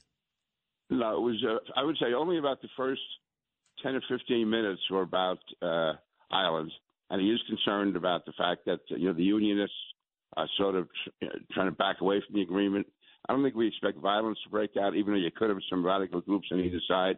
But I don't think it's ever going to go back to any kind of all-out war the way it had been. But no, he spoke about that. He's going to be over there next week, actually, and he'll be meeting with with all of the parties, trying to see what he can do on that. But then it was like going around the world on a worldwide tour with Bill Clinton, talking about one country after another. His mind is incredibly active. Yeah. And again, I don't want to go into detail, but he was going through different, political characters, different people here in the United States. Just give me this, then, without giving me the whole conversation that's private between you and Bill Clinton. Be honest here. At any point in the conversation, did he take out Donald Trump? No, actually, Donald Trump's name didn't come up. I will say that. But I'll tell you whose name did come up, and that was yours. Because he was talking about how he's a good friend of John Catsimatidis. Oh, my God. And he said, how's the radio station doing? Right, well, actually, I'm on every Wednesday with Sid Rosenberg on Wednesday morning, and it's the highest-rated show in New York. I said, Catsimatidis beats Con Hannity at night, and Sid Rosenberg beats everybody in the morning. And I try to imply in that, though, it's because I'm on Wednesday morning. Even though I get bumped, for Eric Trump. I was going to tell him that. I said, talk to John Catsimatidis. How come Trump knocks me out of the box? Anyway, One of my prized pictures at my house is Joe Torre every year, the Yankee great, the Hall of Fame manager. He's got a foundation. It's called Safe at Home. And that is like abused wives and mothers. And he does a great job of that. He really does. And he puts on this great golf tournament every year. For years, he did it at Trump's course up in Westchester. And one year, me and Beningo, I was working at WFAN, did our show from there. We did it many years, actually. But one year, I had Yogi Berra to my right and Bill Clinton to my left. And it was me, Yogi, and Bill for a good 30 minutes, Pete. And we ended up taking a picture, and I ended up sending the pictures to Montclair for Yogi and to D.C. for Bill, and they signed them. And I framed all of it. And I got to tell you this, for all the crap Clinton gets, the first term was certainly as good as it was in American history. Things went awry in that second term, I get it. And things did happen to Bush that were really Clinton's fault. But when you talk about sitting down with a guy, you talk about charisma and likable. Yeah, Bill Clinton. I met a bunch of presidents along the way. He's at the very top. He just is. Yeah, he really is. And it did show, listen, I can't stand his wife, but I love Bill. Well, I came to Congress the same year that he became president, so two great men arrived at the same time. Yes. No, but actually, that was really tense, those first few years, the partisanship, the bitterness with him and Newt Gingrich. But think of it, in the end, he and Gingrich were able to work out welfare reform, got a balanced budget, and the country really moved forward. The economy did great. Yep. Just the two of them were able to sit down with all of the superficial arguing that was going on. Behind the scene, you had two pros who really got it done. I just wish we could find a way to do that. Well, it's going to be hard, too. Yeah, but find a way to go forward. But don't forget that he also, I'm going to take a shot at him here. He knew all that mortgage stuff going on. People made billions of dollars. He knew eventually that was going to come back and haunt us, and it still happened. All the .com stuff. I mean, he was actually at the right place at the right time, too, to a certain extent. And all those things eventually crashed with a Republican in charge. But anyway, Bill did a great job with this. But you talked about how it's not going to go back the way it was. But all I'm reading, Pete, the last 2 days is Northern Ireland is a mess and maybe on its way back to those days. You got the DUP split. You got Republicans in the street throwing bottles at cops. You got illegal parades, and there is some violence. Is that not true? It is true, but I wouldn't want to, again, we have to be very careful it doesn't get out of control. But, again, having been there, I was there in the 80s and the 90s where you had tanks and armored cars, barbed wire, and that could not have gone on unless people in those communities actually supported that. I mean, that's how much tension there was, that you had people in the nationalist or Republican or Catholic communities, and they supported the IRA to a large extent. And the other side, you had the Ulster Volunteer Force, the UDR, all these groups, and they were UDA, and they were, again, supported by people in those communities. You don't have that today. A whole generation is growing up not being exposed to war. I mean, it was really, I hate to say it, nothing you see young kids shot dead in the street. That doesn't happen anymore. But no, it's really up to, I hope the British government will get more involved and lean on, again, this is called the DUP, the Democratic Unionist Party. They thought with Brexit that once Britain was out of the common market, that would somehow end the Good Friday Agreement, and they would be tariffs put back in place. Not that they cared about tariffs, but that would reinstate the border between the North and the South, and that could have ended the Good Friday Agreement. And so with that didn't happen. But no, listen, when you fight for 800 years, it never goes away completely. But I think that, again, if it can be good American leadership, we don't have to use one troop or $1. Just use the moral force that we have. If Joe Biden can try to do that, it will be a big step forward. And the British have to get involved. The Irish government, again, they can't say, well, that's up north, it's not down here. It has to be a three-pronged effort the way it was back in, again, 1995, 96, 97, and ultimately 1998. No, but it's, listen, you can't let it get out of hand, and you can never take anything for granted. But I don't think it could ever reach the intensity or the pitch that it did during those years from 1969 to 1994 and then on and off for the next 4 years. But it ended in 1998. They got to do all they can to keep it that way. What a life, man. Here's a guy, Long Island, Pete King, had no idea what he was going to do in his teens and early 20s. What a life. I mean, went on to become this unbelievable congressman. You're involved in the Good Friday Agreement on the phone with the White House, Homeland Security, right after 9/11, right after Tom Ridge. There you are, Pete King. I mean, I'm not even joking here because I know we like to rub each other, but on a serious note, man, what a life. Good for you. I love you, man. How old am I? I'm 79 years old, and I'm hanging out with Sid Rosenberg. Now that is the perfect ending to the book. Hey, seriously, a great job here today. I couldn't wait for you to come on and talk about this. And as always, terrific job, Peter King. I love you. Thank you. Thank you, Sid. Thank you. My man, the great Pete King. I mean, seriously, you look what this guy's been involved with. Just unbelievable. It's a heck of a 2 hours. Liz Pitko, Curtis Sliwa, and Pete King. Still to come. More Liz Pitko. We'll talk to Eric Trump coming up at 8:40. The man behind the beginning of WFAN, Don Imus, Mike and the Mad Dog. Even David Letterman, Jeff Smullian coming up at 9:05. Plus Noam's Nuggets. Only halfway through this epic Wednesday edition of New York's favorite talk show. That's me, Sid Rosenberg, right here on Talk Radio 77 WABC.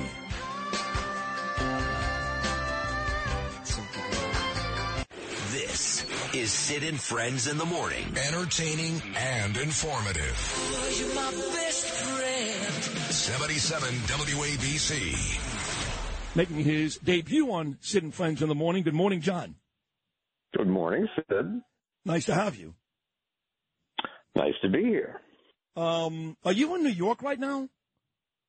No, Cape Cod. Where's that? Cape Cod, Massachusetts. Oh, you're in Cape Cod. It's lovely there. Yes, it's lovely.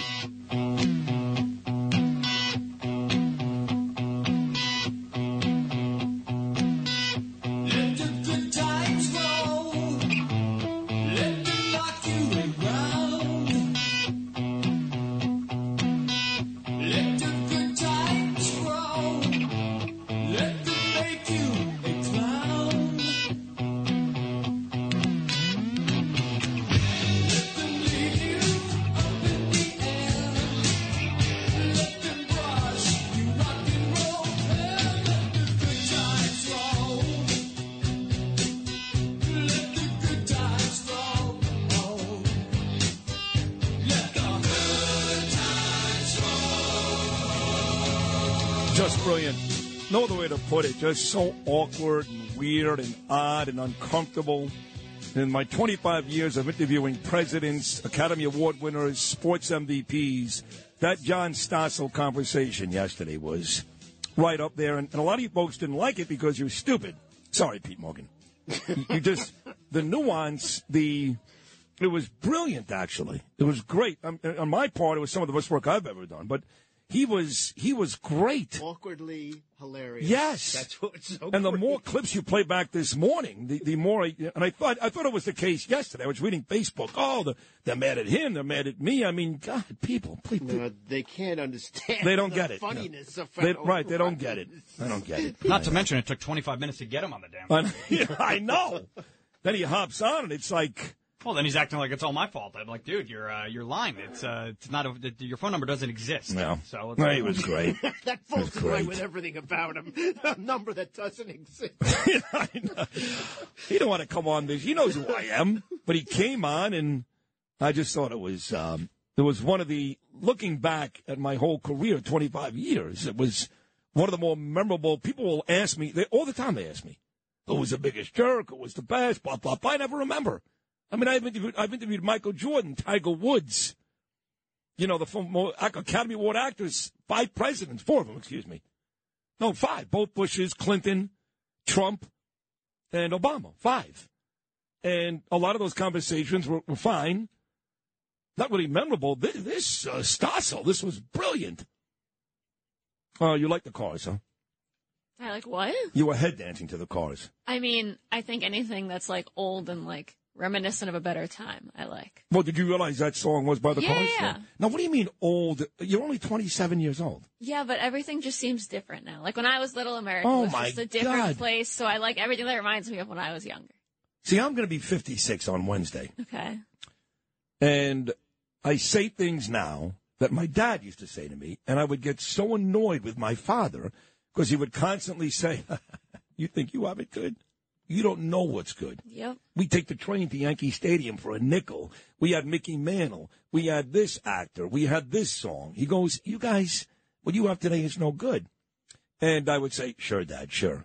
Now, looking back, today's age is horrendous.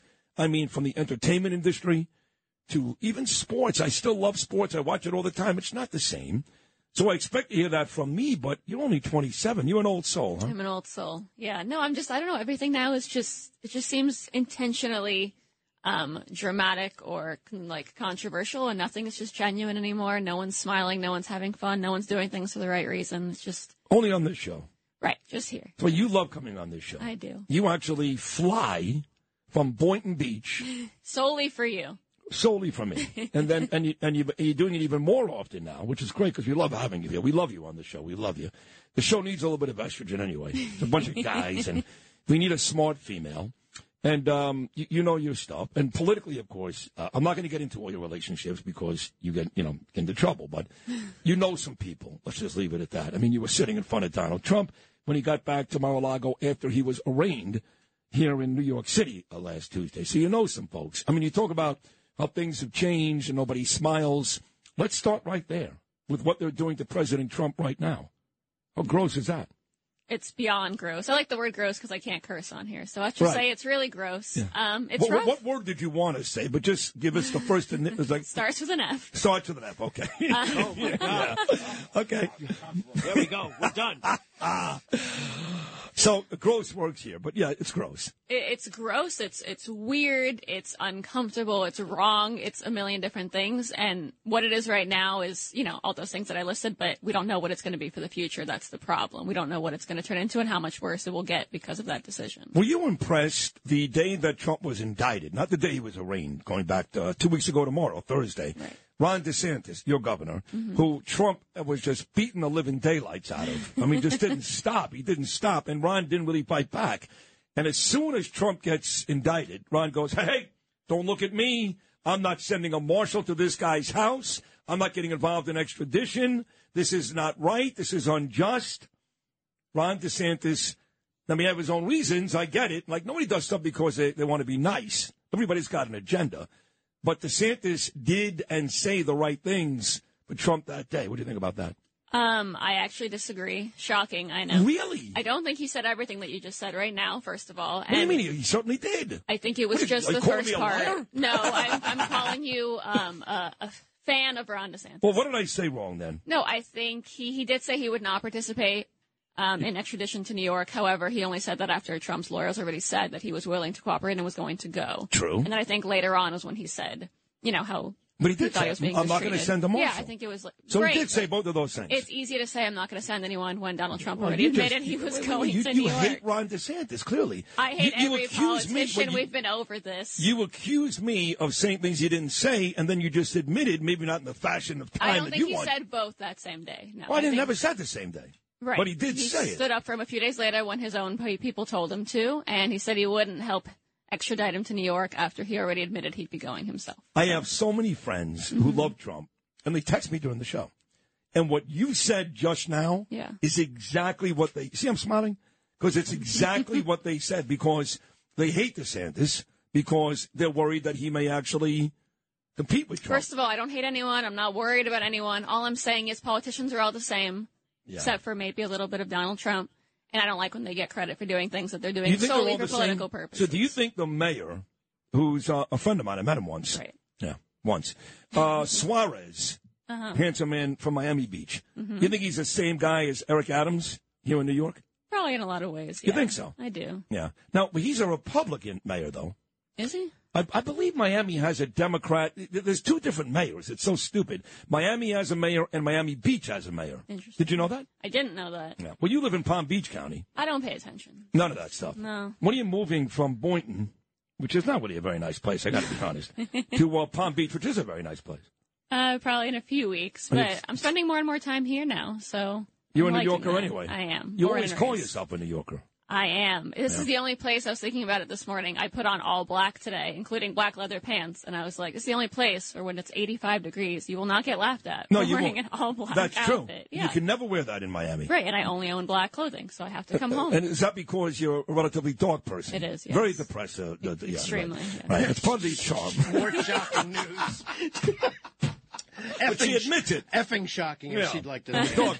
It's all about being dark. I want to ask you, too, about the folks on the street down in Florida.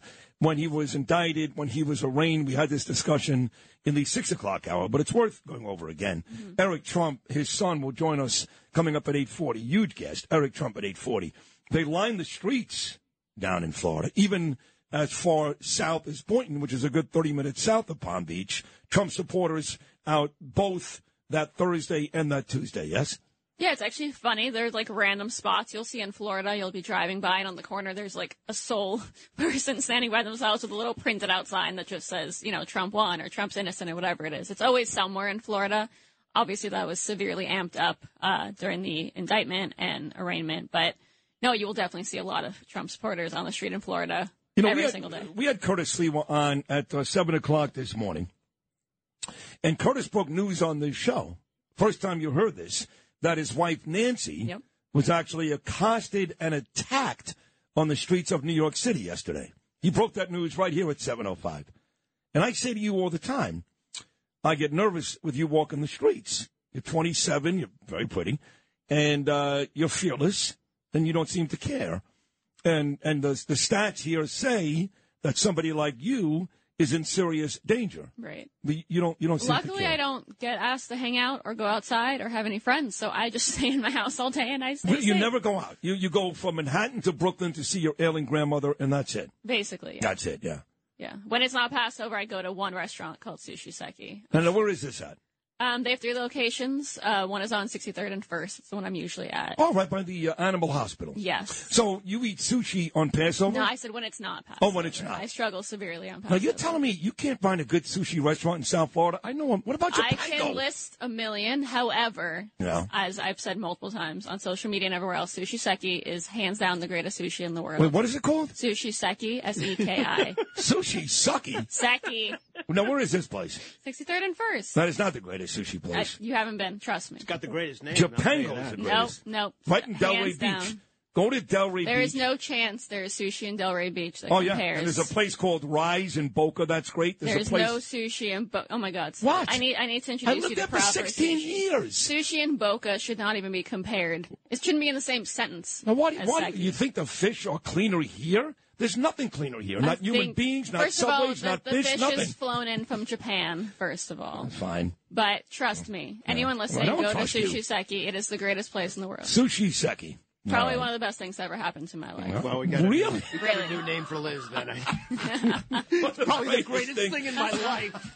That's the. This is not the first time I've said that, by the way. That's going to be the title of today's podcast. I believe it is going to be Sushi Seki. Sushi Suki. So you're a New Yorker. It doesn't matter how long you live in Boynton or Palm Beach. You're a New Yorker. Yes. And when you move back, would you vote for Eric Adams?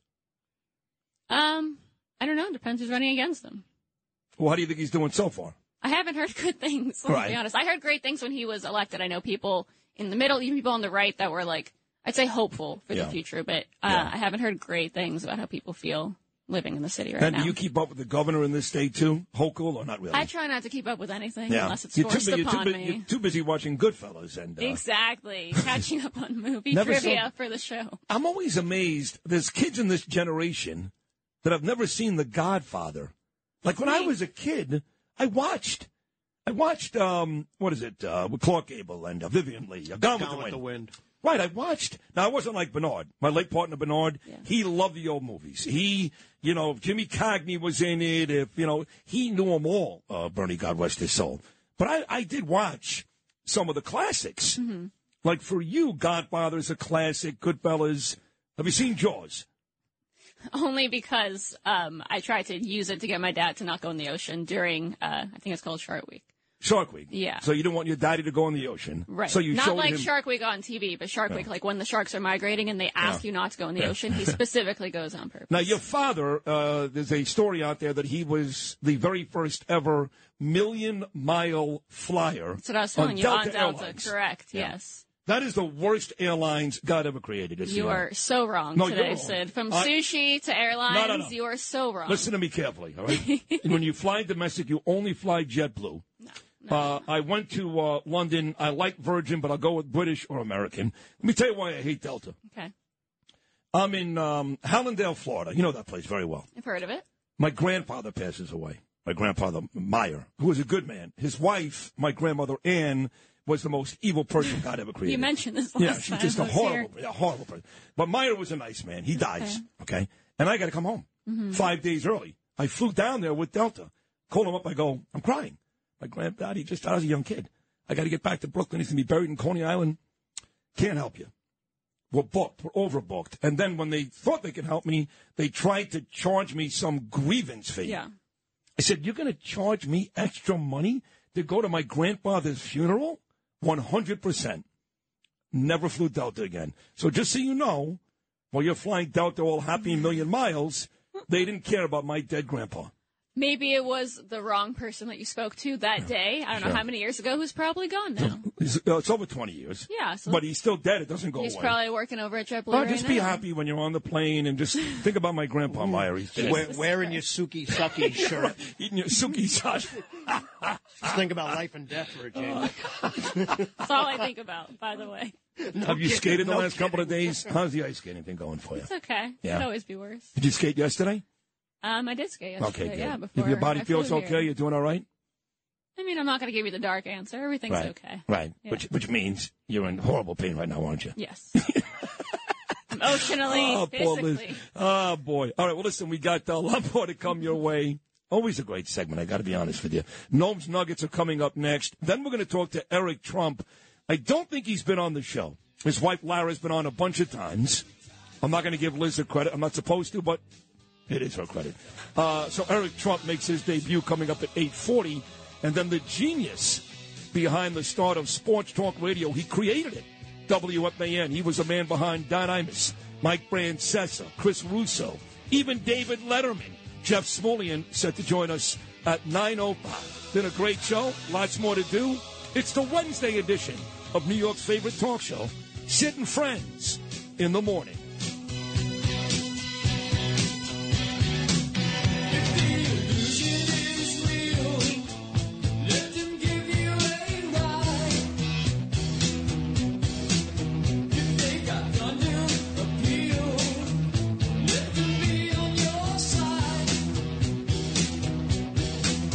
Talk Radio 77 WABC.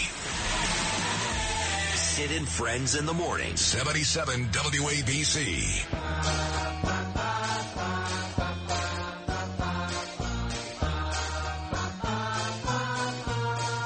We'll talk to Eric Trump coming up at 8:40. Jeff Smulyan, 9:05. We'll play Sitch Take at 9:40. Gnome will join me in a couple of minutes here. Just got a text from my publisher. The publisher for my last book, Citizens United, which you can buy here on our 77 WABC website. You got a whole book club there. And you got John Katzmatidis' book and my book and I guess Janine Pirro's book and a host of others. I don't know. But my book was put together by my buddy Anthony Zaccardi and the fine folks at Post Hill Press. But the girl that I deal with, or I dealt with on a regular basis, and the girl that kind of booked me on my tour, was Kelsey Merritt. And Kelsey, back in August or September, I don't even remember. No, the book came out in September. Maybe November, December. Took some time off. She had her first child. So I haven't talked to Kelsey in a long time. And my book tour pretty much ended in October or November. I don't remember. I think the last one I did was Joe and Joe Restaurant in Pearl River. So I got a text from Kelsey this morning out of nowhere. And it reads like this. And I've been here before, so let's see. Hey, Sid, good morning. It's Kelsey. Jesse Waters just texted me.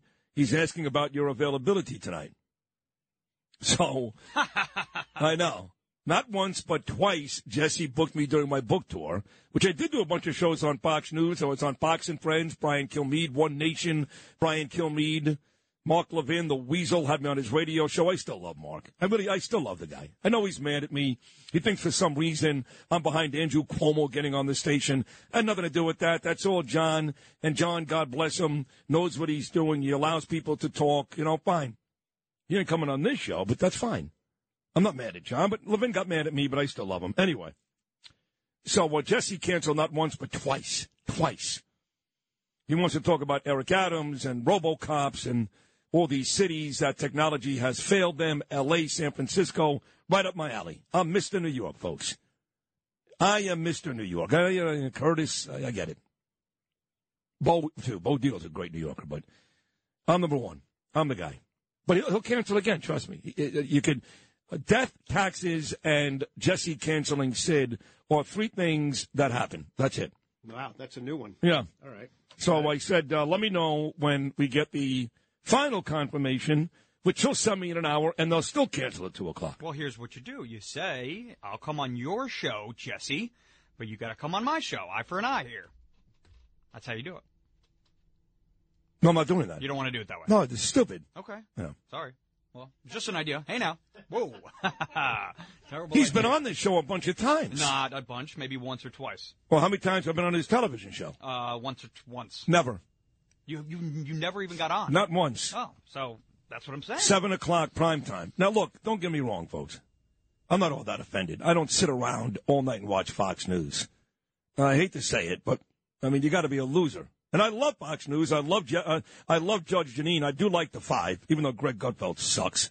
God, he's the most overrated TV personality ever. If I hear one more time he's got the best ratings, really? There's nobody else. Nobody else. But I watch Janine. I like her. And I like Tucker Carlson. And I like Jesse, too. He's good. But, who could sit? My mother does that. She's insane, my mother. She wakes up in the morning, puts on, I don't even know who's on, Bill Hemmer, I don't know, after Kilmeade, Douchey, and Ainley. And she watches this crap all day, right through Hannity and Ingram. This creature in the White House. But it's still the best thing out there. That's the thing. Even with all these Democrats they bring on, now they bring on, for a while there, Swalwell was coming on, and Harold Ford Jr., real losers. Oh, Harold Ford Jr. Yeah. Still going on. He's a mainstay there. Oh, God. Donna Brazil was coming on. Oh, wow. Brutal. What are you doing? I know the Murdochs or whatever. But it's still the best thing out there, and I do like Jesse. He's a talented guy, handsome guy. Who's that woman that used to hate Imus that came on the John McLaughlin group? Oh, I'm drawing a blank. Martha McCallum? No. This is Was she a host or a... She was one of the 5. McLaughlin would have her Oh, on. I don't know. One of the 5 people? Yeah, like one of the... Dana Perino? No, this is older Guilfoyle? than that. Oh, way back. I don't Older, know. Yeah, She was Newsweek. She was a Newsweek reporter. Who was she? No, I can't think of her name. She was African American, I believe. She was? She's not anymore? Now she's white? Yes. I'm just still trying to think of the name. No. It's making me... Oh, yeah, she really... Liz Pipko, how many hours a day would you say you watch Fox News?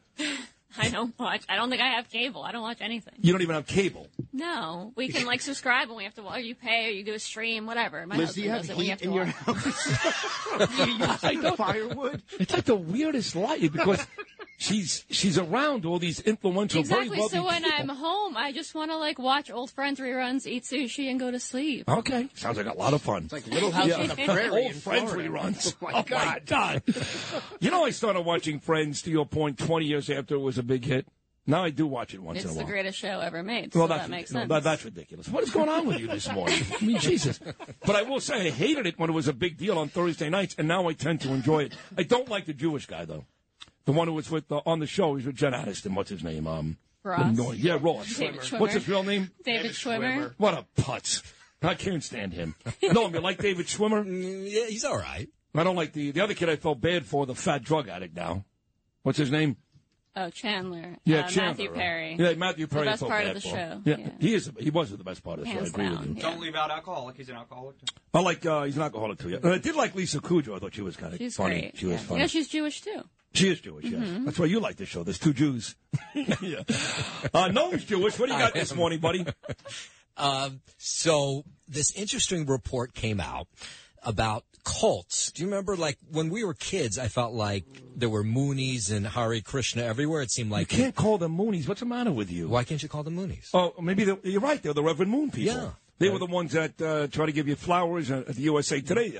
Right. No, And but then- the Hare Krishnas, yes. The Hare Krishnas had the best... But I bet the cult, like the best example of a cult for me growing up were these people that drank the Kool-Aid in Africa Jonestown. with Jim Yeah. Jones. Yeah, Jim Jones. Yeah. You, the Hare Krishna by far had the best theme song, right? Because you could sing to it, and you sort of got the whole vibe of the Hare Krishna, right?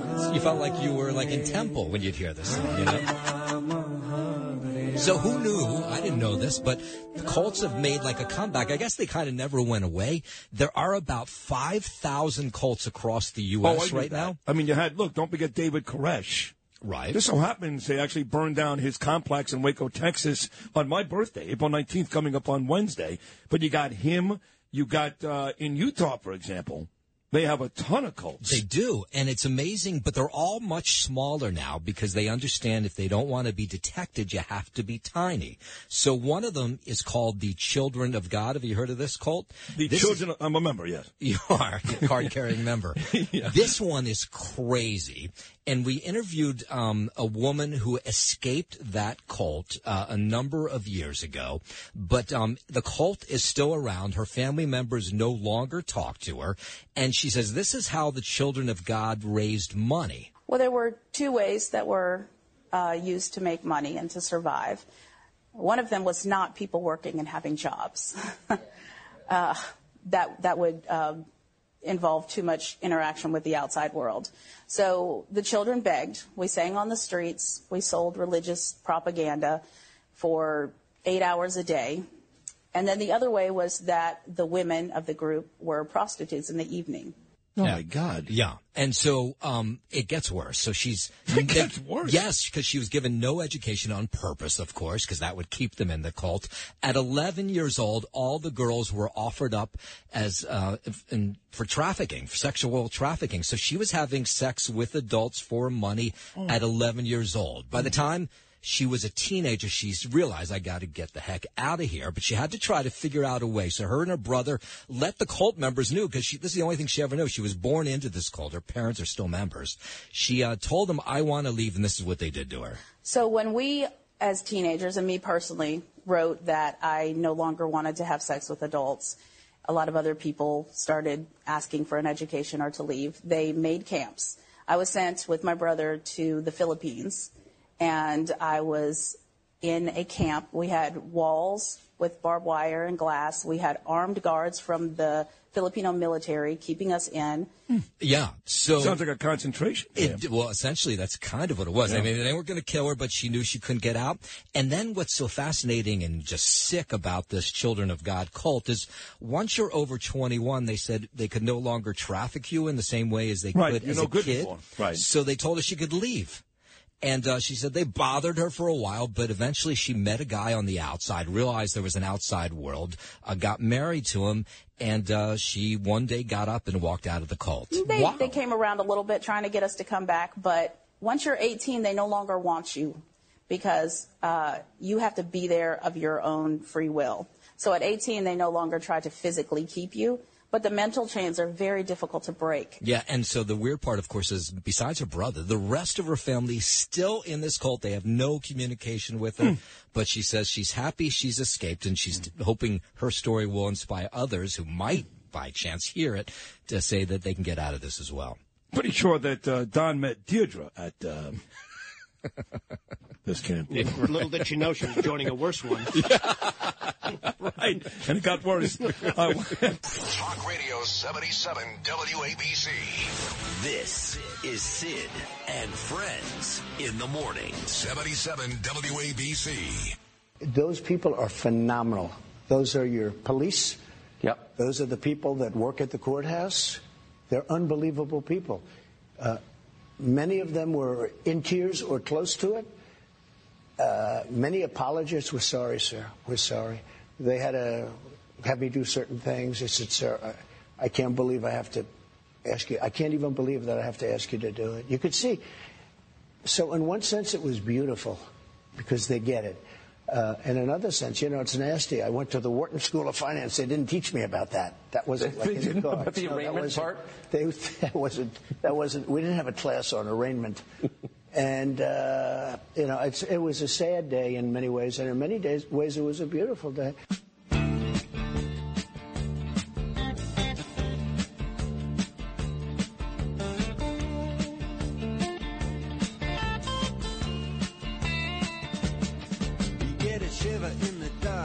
It's my guy right there, DJT 45, President Donald Trump, courtesy of Tucker Carlson. He was on with Tucker last night on Fox News. We'll be playing these cuts throughout the day. He talked about everything from Afghanistan to North Korea. He does not think Biden will run again. Talked about that infamous day, or those days really, the Thursday when we found out about the indictment, and the Tuesday when he was actually arraigned. So our Trump go-to person is not Donald yet. It has been Lara Trump. Lara's on this show about every 2 weeks, and I'm here to tell you, you guys know this already, she's awesome. She's not good. Now, listen, I bring on Donald Jr. and Guilfoyle, all of them. Lara's been the best. But today, we bring on, it depends who you are. Is it the better half, the other half? I don't know. Her husband, of course, Donald Trump's son, Eric Trump. Eric, good morning. Welcome to Sid and Friends in the Morning in New York. How are you, buddy? Well, Sid, we're a very competitive family, so you can call me the better half. You guys are competitive. With you guys. No, it's funny because I follow both of you on Instagram, and whether you guys are playing golf with the dogs and the kids, or you guys just kind of messing around, Eric, you and Lara, you guys really are very competitive. We are competitive. No, she's the greatest. I agree with you. She is by far the best Trump. Yeah, I think she's a terrific spokesperson, but you're great too, and I'll tell you why I say that is the day your dad found out about the indictment, we were all shocked. I think your father was shocked, too, by the way, because we had heard that morning the grand jury was taking a month off and they had nothing. Then he gets indicted in the afternoon. And later on that night, Eric, I saw you on Sean Hannity. And I thought that was the time where composure may be an issue. You were probably angry, upset, all those things. You were so great on Hannity's show, Eric, that while we're praising the praise on Lara deservedly so, you were amazing that night, and I'm sure you were very upset. There's no question, but unfortunately, this is what we've lived with for the last 6 years. This is politics in America right now, and it's incredibly sad. My father had never gotten so much as a speeding ticket. I mean, ever in his entire life until he goes down the escalator in Trump Tower, and all of a sudden, and by the way, I was the guy who got many of them because I run the company and I run the Trump organization, and subpoena after subpoena after subpoena. I mean, you have a guy named Alvin Bragg, the district attorney, who's allowing New York to fall apart, and it breaks my heart because there's no place I love more than New York. I mean, people are fleeing at record numbers. You see it every single day. And, I mean, you can't go into CVS, and I said this on Hannity that night, you literally can't go into Duane Reade in New York and buy Advil anymore because everything's locked behind plexiglass because there's so much looting, there's so much crime. Yet this guy, he made it a campaign promise to target Donald Trump. I mean, just listen to his own words. It's on video. It's been recorded 100 times. We've played it 100 times. He literally goes around bragging, I've gone after Trump 100 times. It's going to be the most important thing that I do. I'm going to go after him. No different than Letitia James, by the way. I mean, Letitia James, Attorney General of New York, same thing. I'm going to sue the hell out of him. I'm going to get him. I'm going to get his family. I mean, the visceral hatred of these people, it has nothing to do with the actual merits of the case. They campaigned, they fundraised off of going after Donald Trump. And, that itself is sick. But what's really sick is when you see a 6-year-old girl that gets shot in the face in Times Square, when you see, women being thrown in front of trains, in New York, in the subway, when you see rampant crime, when you see, again, 3-4% of the New York population has left New York because they're sick and tired of the nonsense. When you go into that Duane Reade, as I mentioned, as I did a week ago, and you can't buy Advil without getting a store clerk with keys to come unlock it because there's so much looting and so much nonsense and so much homelessness and drug use. and all sorts of other problems. I mean, every major category of crime is through the roof in New York, and by double digits. I mean, homicides, rapes, carjackings, I mean, burglaries, you name it. And the entire DA's office, because I fought them for 6 years, is focused on taking down Donald Trump. They spent $200 million. Every single intersection between LaGuardia, when I flew in with my father, every intersection between LaGuardia Airport and literally Trump Tower had guys with rifles. I mean, they were the intersections were shut down. They each had squad cars and everything else. They spent $200 million shutting down the city. Called up all 38,000 members of the NYPD to protect, downtown, to protect Trump Tower, to protect the motorcades. For what, $130,000 payment, which is totally legal, that was made in 2016, 7 years ago, for an event that was denied by both parties and by, this girl in writing? Give me a break. No one buys that that's an efficient use of New York resources when, again, people are getting thrown in front of subway trains and little girls are getting shot in Times Square. No one buys this nonsense. But it was their campaign promise. It was Letitia James's campaign promise. It was Alvin Bragg's campaign promise. They promised it to their donors. They promised it to George Soros. They raised money on it, countless millions and millions of dollars. And so what the hell do they have to lose? Now, I know I've had these discussions with Lara before, and both you guys love New York City. You were here your whole life. Your mom, God rest her soul, and she said, we're never coming back. I mean, we love Florida, not just because the weather's nice and it's clean, but you don't worry there on a day-to-day basis about getting bashed in the face or shot in the back of the head. Are you coming with your father later on tonight for this latest nonsense? I will be there. You will be there. I'm with my father all the time. There's no person I love and respect in the world more. Oh. And the amount of errors the guy has taken is unbelievable, and he never stops. And also what's remarkable is his spirit. I think I would be in a state of being infuriated, maybe sad, maybe depressed. The guy literally believes that, obviously we all know why they're doing this. He wants to save the country, and he wants to do great things. And, he's winning the Republican field by 35 points, and they're trying to take him out of the race, right? It's pretty disgusting. And we've seen it. I mean, they tried to impeach him twice in Washington, D.C. over absolutely nothing. They tried to make up the Russia hoax. I was the guy who got the call state about, Russia. I hear you have secret servers in the basement of Trump Tower connected to the Kremlin. It was a joke. I mean, it is. Who put servers in a basement? Basements flood. You don't put servers in a basement. Second of all, we're mainly cloud-based computing, so we don't really have servers around. But, this is the nonsense these sick people make up. And so we had to fight a Russia investigation, which, Mueller ended up totally debunking for 3 years. They did anything they could to take him out of the race. But yet, Hunter Biden taking money from China, he takes millions from China. They never went out and did anything and investigated that. How about all the money that came from the Ukraine? They never went out and investigated that. It's a one-way system of justice where they target their political adversaries, and they have people like Alvin Bragg, because they couldn't do it through the executive branch. They have people like Alvin Bragg who do their dirty work for them. Yeah, I've had this discussion with you. Yeah, I've had this discussion with your brother before, and you mentioned Hunter Biden. And we all know Hunter Biden. I'm not going to talk about his drug history. I'm a recovering addict myself, Eric, or what he does with his free time. I don't care. But he's corrupt. He's taken money. He's done things, quite frankly, that A, are illegal, and B, puts our national security in jeopardy. Those are some very serious things. And I ask the same thing of your brother. I'll ask you the same thing. If this was Eric Trump that was rumored, even more than rumored, we've got real data, but rumored to be involved in any of these allegations, how would your life be today? I'd be in jail for the rest of my life today. I mean, if I lied in a firearms forum, federal firearms forum, 4470, I'd be in jail for the rest of my life. You better believe that the whole system would turn the guns toward me. And I have listen, I can't tell you how many friends I have that are recovering addicts and alcoholics and so many things, right? We've had it in our family. We've had it in other places, friends. Right? Right, your uncle, right? Your father's brother was one of those guys. Yeah. Yeah, and others. And others are very, very near and dear to my heart. It has nothing to do with that. It's the kind of duality of the system where you have laptops that have pictures of crack and, prostitution and this and that and all these illegal deals, and then yet I have to go to the Supreme Court over the emoluments clause because, we're in the hotel business and, We sell a martini to somebody who walks in off the street that somebody said might have, been from overseas, and they say, congratulations, you just violated the emoluments clause. So I'm violating the emoluments clause in a hotel that we've owned for 25 years, in a certain city because that's the business we're in. But yet Hunter Biden's taking $1 million from China, and no one can tell me what product he's selling. Like, you know what business we're in. We've been in that business for 100 years, and that's hotels and golf courses and residential buildings and commercial buildings.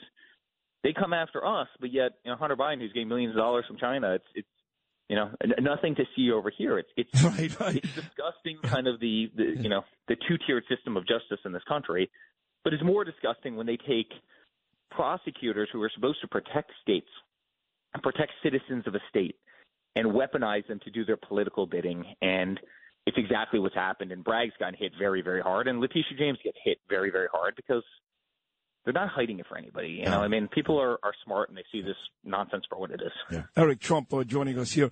It's interesting you brought up the family business because when you defend your father, when people like me, not you, you're his son, and you love each other very much. I love you guys too, don't get me wrong, but I say, listen, this guy had the greatest life anybody can want. Beautiful wife, great kids, all three of you, properties all over the world, golf courses, hotels. He didn't need this aggravation.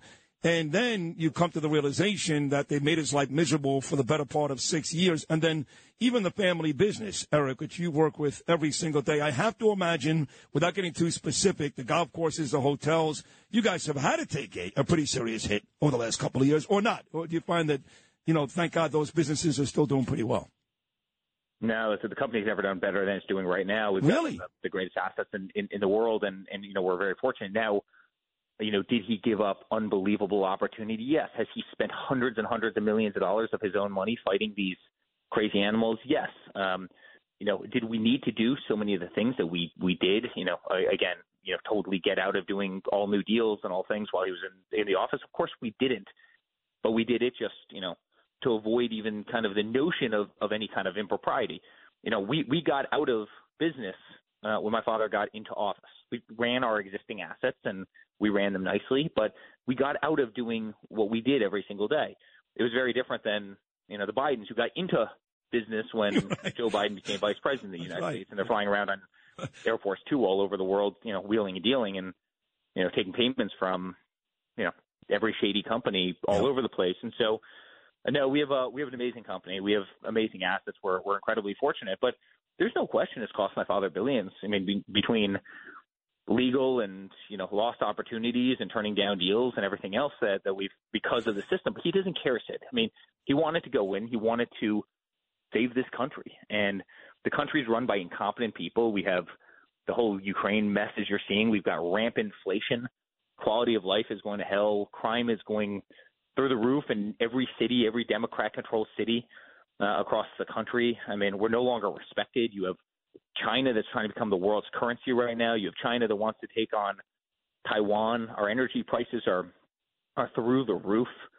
Overall quality of life is down. America's not respected like we were anymore. I could go on and on and on. Yeah.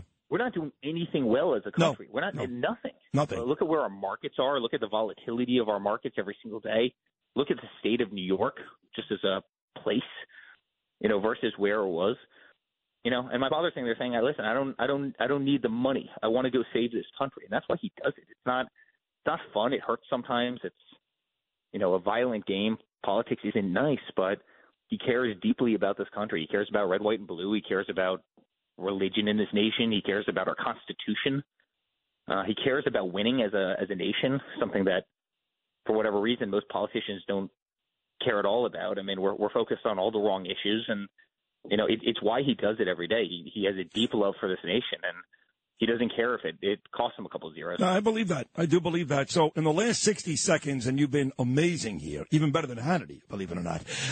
In the last 60 seconds, look, he wanted to win in 2016. The world was surprised he did. Maybe he was. Maybe he wasn't. I don't know. He wanted to beat Hillary. Certainly he wanted to win again in 2020 because he was a great president. To lose to Biden, especially the way it went down, had to be disappointing. But I have a feeling, Eric Trump, that this time, the third time around, especially coming off a quote-unquote loss, if you look at it that way, that your father wants to win this now more than ever. Is that fair to say? He wrote his second book, which was kind of New York Times bestseller for all the years, was The Art of the Comeback, right? And it's an interesting little metaphor. The Art of the Deal, his first book, was always kind of, it's really amazing how it's tracked his life, and I do believe there's something there. I think it's going to be the greatest comeback in U.S. political history, maybe in the history of politics anywhere. What he's had to put up with, the way he's been attacked, the way the family's been attacked, everything that, all of us have gone through, the 1,000 arrows that we've taken. I think we're going to win. I think he's going to do something incredible for this country. He knows what he's doing. He knows the system. He knows the evilness of these people. And I just think, I think, his second term, but after all of this, would just be absolutely incredible. He loves this country. He wants to fight for this country. It's why he does it every single day. You're right. Much easier life going to one of his golf courses and hitting a golf ball every single day.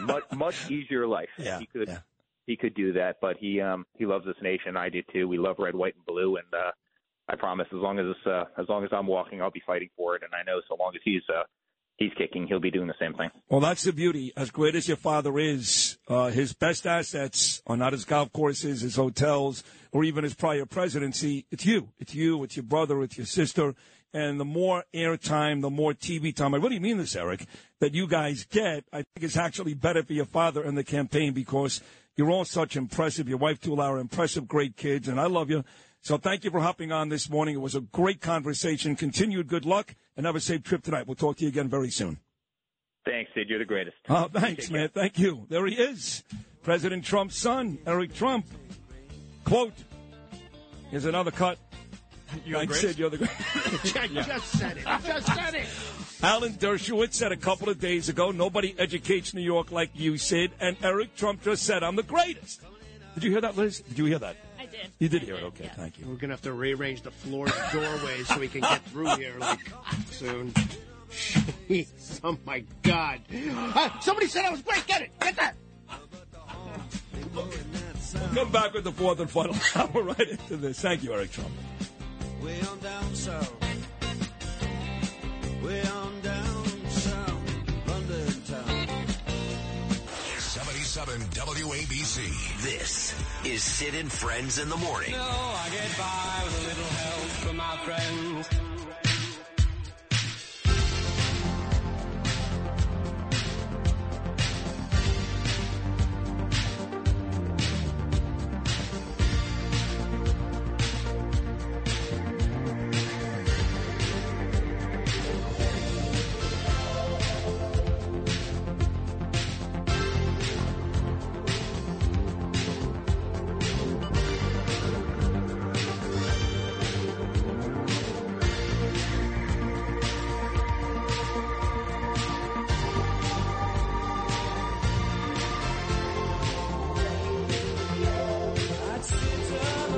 Waiting for that Week 3 number to come out today for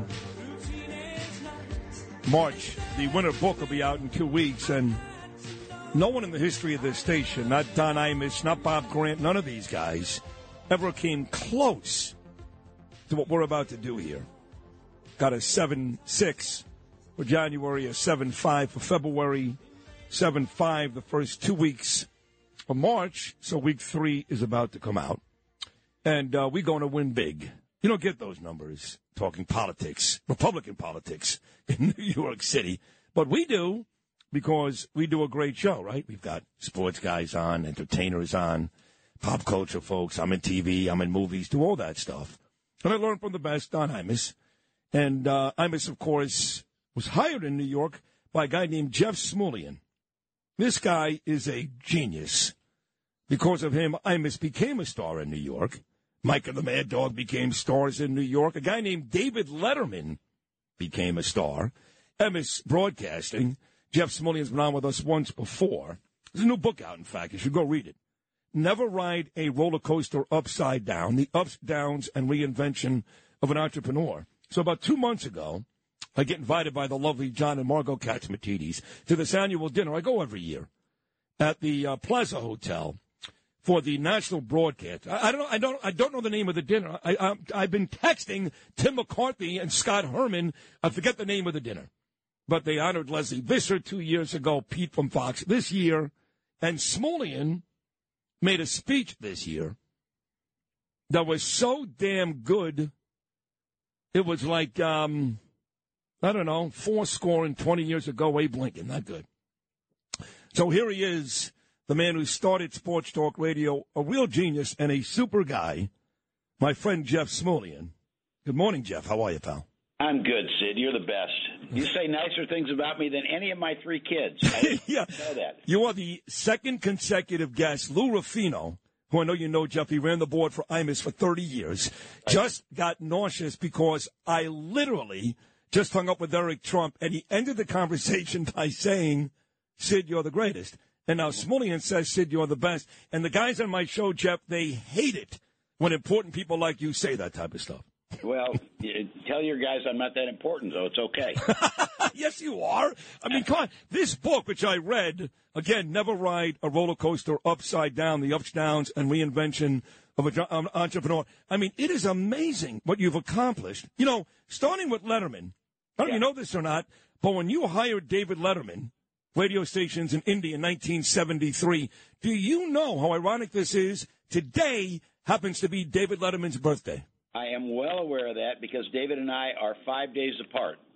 David and I were born in 1947. That shows you how old we are. And I was born on April 6th. And if I could count, it would be better. We're 6 days apart. Right, 6. Yeah. You're the 6th. He's the 12th. My dear friends Joe Tacopina and Pete Rose are the 14th. And me, my 56th birthday coming up Wednesday, April 19th. We're all Aries. How about that?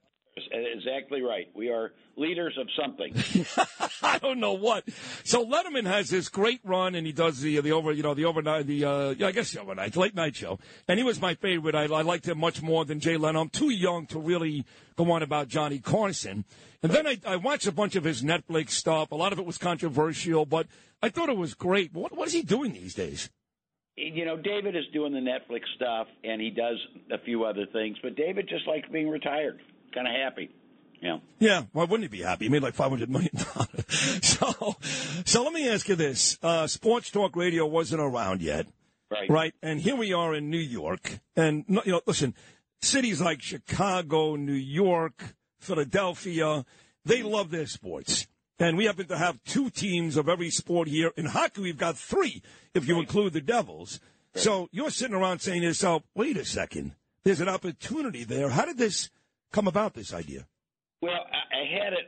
I'm a USC grad, the proud member of the Big Ten now, and I was not paying attention in a class 1,000 years ago, and I always thought about it. It was the back of my mind when we bought the Doubleday stations. If you remember, the Doubledays owned the Mets. They carried the Mets on WHN, and I said, look, it'll be our first AM radio station, and I brought it up to my guys. They thought it was a really stupid idea.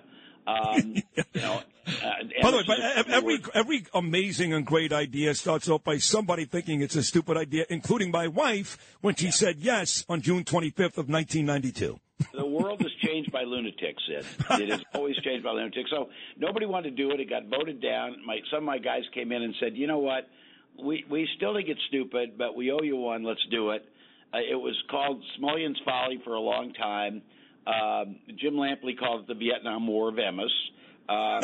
First year it was a disaster. You talk about Don Imus, Mike Lynn was Don's agent. And when we bought the NBC stations a year later, we were going to put WFAN on the better frequency at 660. And I met with Mike Lynn, and we were debating whether to bring Imus along. And I said, let me see, we got a radio station that's losing record amounts of money. We got a baseball team in the Mets that had record amounts of drug problems, and we got a morning guy in Imus who's been in and out of rehab for 4 years. What could possibly go wrong? Right. Oh, by the way, what could possibly not go right?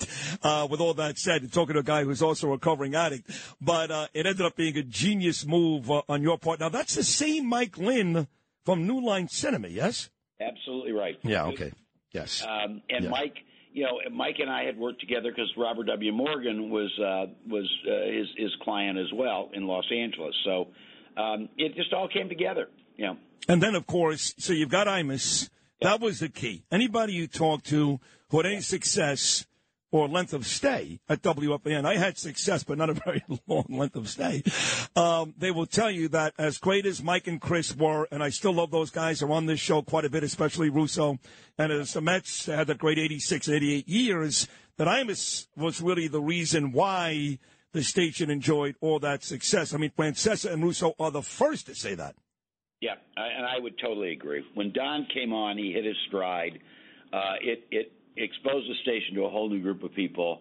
Francesa and Russo then came together, and the whole thing just worked. And I have a favorite saying: the line between being a genius and an idiot is very fine. In the book, I have a chapter called "Idiot to Genius," which is WFAN. And then the next chapter is called Genius to Idiot, my ownership of the Seattle Mariners. And if you live long enough, Sid, you'll be on both sides of that line. Well, I think I'm both. I actually think I'm a genius and an idiot, to your point. But we'll get to the Mariners stuff, too. That's very, very funny. But I do want to give Mike and Chris their deserved credit, too, while we're talking about Imus being the guy. The truth is that between Imus and the Mets at night, you need that strong afternoon drive show. Back then, now it's different with the new meters, but back then it was mornings and afternoons, and certainly for the better part of 30 years, Mike and the Mad Dog as good as any station ever had. Yeah, I think if you look at the history of sports talk, those guys really were the catalyst for the growth of the format. They defined what the format could be. Now, the story about the Mariners, you own that club from 89 to 92. And correct me if I'm wrong, but I believe during that time, young guys in that organization included Ken Griffey Jr., Alex Rodriguez, Randy Johnson, maybe Edgar Martinez, Jay Buhner. I mean, there was some great talent there. And, of course, they had those epic battles with the Yankees. They beat them up to 95. Then Torrey took over and the Yankees kept winning. But what went wrong for you in Seattle? What happened? Well, we just didn't have enough money. And by the way, we had everybody but A-Rod. Our group drafted A-Rod right when we left. But we just, we couldn't afford it. It was pre-revenue sharing days. It was a time when the radio business kind of went to hell. And we couldn't afford to lose $15 million. I got in trouble. I said, look, to own the Mariners in a pre-revenue sharing day, you needed to be a billionaire. But to own the Yankees or the Dodgers, if you had a paper route, you could be okay. That's true. And we got a collusion payment, and so we just couldn't afford it. Yeah. I just got a text from Tim McCarthy. You probably don't know this, but when they started ESPN Radio here in New York, I was actually one of the first guys they interviewed to do the afternoon show, and McCarthy and I have been really good friends for a long time. In fact, there was one point where they came dangerously close to hiring me to do the 1 to 3 slot, and then eventually replacing Michael Kay to go up against Francesa many years ago. But there was somebody at ESPN who didn't want to do it because Miami's history, blah, blah, blah. But McCarthy and I are great buddies, and he loves you. And he said, look, Smulin is on the board, of course, of the Golden Mike Award Broadcasters Foundation. I talked about your speech at the top of our conversation. So he loves you. And I do have to say that I've seen a lot of those speeches over the years, Jeff, and yours this year was the best and funniest I've ever seen. Thank you. Well, and I meant to mention, it is the Golden Mike Award. It's the highest award of the Broadcasters Foundation. I was fortunate enough to have gotten that award many years ago. I love McCarthy. He does a wonderful job. Great guy. When you look at the landscape of radio now, I often do this, and I think I learned this, Jeff, because I'm kind of an old soul when it comes to radio. Look, I learned from Imus and Howard Stern and those types of guys, and they always had a history of basically killing everybody else. They weren't nice. It wasn't like, oh, that guy's great, that guy's great. It's like, please, give me a break. And I kind of operate the same way. But in my heart of hearts, I really do believe that the talent is just not the same. It's not what it was. And maybe it's because you got 9 radio stations doing sports in every city. Every young kid goes to a community college or a Connecticut School of Broadcasting and is on the radio 3 weeks later. I just don't feel like some of us are still around. But for the most part, I don't think the talent is the same. Is that me getting old or any credence to that? Well, I think the problem is the industry's so fragmented. When I grew up, I'm older than you said. When I grew up, you had 5 or 6 radio stations in town, and everybody listened to them. Now there's, 10,000 podcasts and 80 streaming services and a lot of different channels. And I think the other problem is consolidation has made the industry tougher. I think you guys have done a great job. John runs an independent station. But when you've got 7 or 8 radio stations in a market and you've got 40 people overseeing all of them, you're just not going to get the attention they should get. That's a much longer discussion about. You got to read the book to understand all of the things that happen to the That is in the book, yes. It's a fascinating part of the book. But at least the FAN guy, Chris Olivero, believe it or not, Jeff, he was my intern. Back in 2000, I got my first gig in New York. It was the morning show. At 102.7 WNEW. And at the time, that station was doing great. They had Opie and Anthony kicking ass in the afternoons. They had the radio chick, Ron and Fez, Don and Mike. So I get to New York in 2000, and a kid comes in who spends half the week interning for Gary Delabate and Howard Stern, and the other half for me. And his name is Chris Olivero. And he says to me, one day walking down Kings Highway in Brooklyn, he was 18 years old. He goes, one day, Sid, I'm going to run this network. Well, how about that, Jeff? Yeah, and Chris is a very talented guy, and he's running a lot of things now. Yeah, yes, he's doing a whole bunch of stuff there. Yeah, and of course it's always great to see Dan Mason too, and all those guys. I mean, over the years, the one thing that at least here in New York, I can't speak on behalf of all your stations around the country, Jeff, is that the people who ran it, even guys like Mark Chernoff, you had some great people in New York running these stations. I think the people who love this business, I've been fortunate. I've always said I'm only as good as all the people that have worked with me, and I've worked with some great people. And it's a wonderful industry, and I miss that because we're getting out of it now. But the people in the industry are wonderful. What do you mean you're getting out of it now? Well, we only got 2 more radio stations left. I said that you would buy one of them in New York for me, and then seriously. No, but on a serious note, I was going to ask you to put me on an FM station in New York. I told John, go buy it, John. It's, because we're getting at it. We had 2 more stations in New York left, and then we have a dynamic pricing business and sound masking. We're on the verge of a couple more investments, and we're having a lot of fun. I love the business more than anybody, but it was time for us to do something else. I like this kid, Jason Barrett, too. I don't know him all that well, but I like him because he writes nice stories about me, unlike the Daily News and the New York Post. Yeah. So I know they have an award named after you they give out at the Barrett Sports Media Summit. What is that all about? Well, Jason called me 5 years ago, and he said, we want to give the annual award named in your honor. And I said, Jason, I'm thrilled that it's in my honor, not in my memory. So every year I go to his convention. This year I happened to be in Los Angeles at USC, and I present the award. This year I presented it to oh my God, I'm losing my mind. But anyway, I presented it to Trug Keller last year. Okay. My God, Julie from Julie Talbot. My God, Julie Talbot, yes. Yeah, I gave it to Julie this year, and who's been a dear friend. And I'm very proud of the award. Like I said, I'm proud every year I go back and present it. Because if I don't go back and present it one year, it means I ain't hearing. Oh, God forbid, please. All right, one more. Yeah. I was very close with my father. I lost him a couple of summers ago, and my life has not been the same, I have to say. So I love the fact that you actually put together the first father-son combo ever when you had both Ken Griffey Jr. and Ken Griffey Sr. in Seattle. I love that. But when you look back, Jeff, at this amazing career, this amazing life, you saw those last 2 stations in New York and you're out of the business. I know it's going to be hard to do this because you've had so many great moments. Yep. Best moment for Jeff Smulligan. Best one. Most proud of. It's always the birth of your kids, Sid. But having said that, I'm sitting here. I kept very little baseball memorabilia, but there's a picture from spring training. When I was a kid, I was a Willie Mays fan. And I've got a picture with Ken Jr. and his dad, Ken Sr., and me and Willie Mays. Having them, play the first and only father and son who ever played together in the major leagues.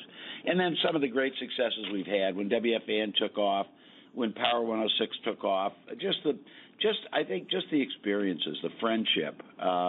So it's all been, listen, it has been a roller coaster ride upside down, but it's also been an incredibly, incredibly fun life. Wow. I tell you, I just flew back from England. My daughter goes to college in Wales, so we spent 2 days in Wales and 2 days in London with Ava. And on the plane back, they had a documentary on Willie Mays. And right up until the time he played for the 1973 Mets, which a lot of people found so depressing. But, man, folks didn't realize what 1957 was like here in New York, Crazy time. And I know that, and I know that, Mays played in Candlestick all those years before they fenced it in. And so sometimes he was hitting into 30-mile-an-hour winds. I've always said if Mays played in a normal stadium, he would have hit 900 home runs. Yeah, you're right.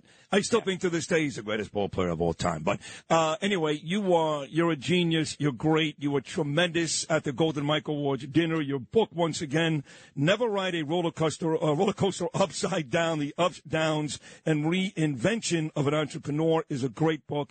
You're just a terrific guy, Jeff. So congratulations. Let's talk again very soon.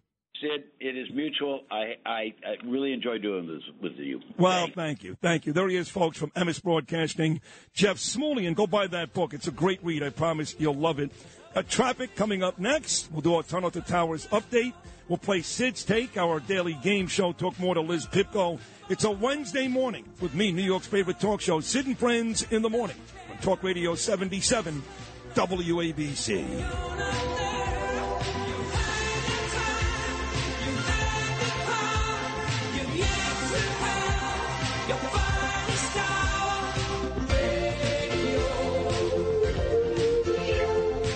This is Sid and Friends in the Morning.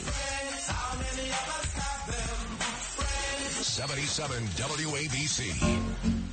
All right.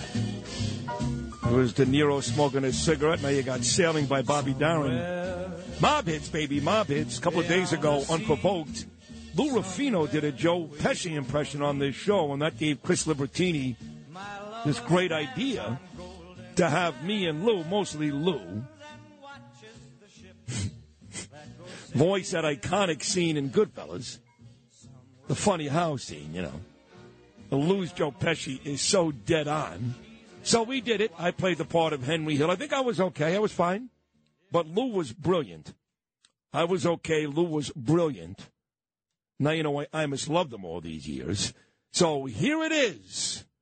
Chris Libertini's idea. Sid as Henry Hill. Lou as Tommy. Goodfellas 2023.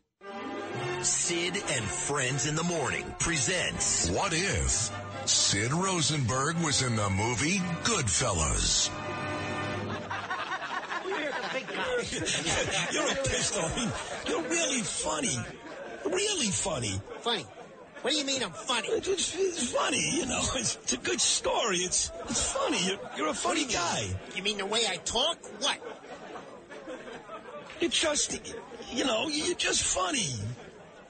It's funny, you know, the way you tell a story and everything. Funny how? What's funny about it? Tom, you know, you got it all wrong. Oh, Anthony. He's a big boy. He knows what he said. What do you say? Funny how? Just... What? I just... You know, you're funny. Let me understand this, because, you know, maybe I'm a little up, or maybe funny. I mean, funny like I'm a clown. I amuse you. I make you laugh. I'm here to amuse you. What do you mean funny? Funny how? How am I funny? How you tell the story. No. I don't know. You said it. How do I know? You said I'm funny. How the am I funny? What the is so funny about me? Tell me what's funny.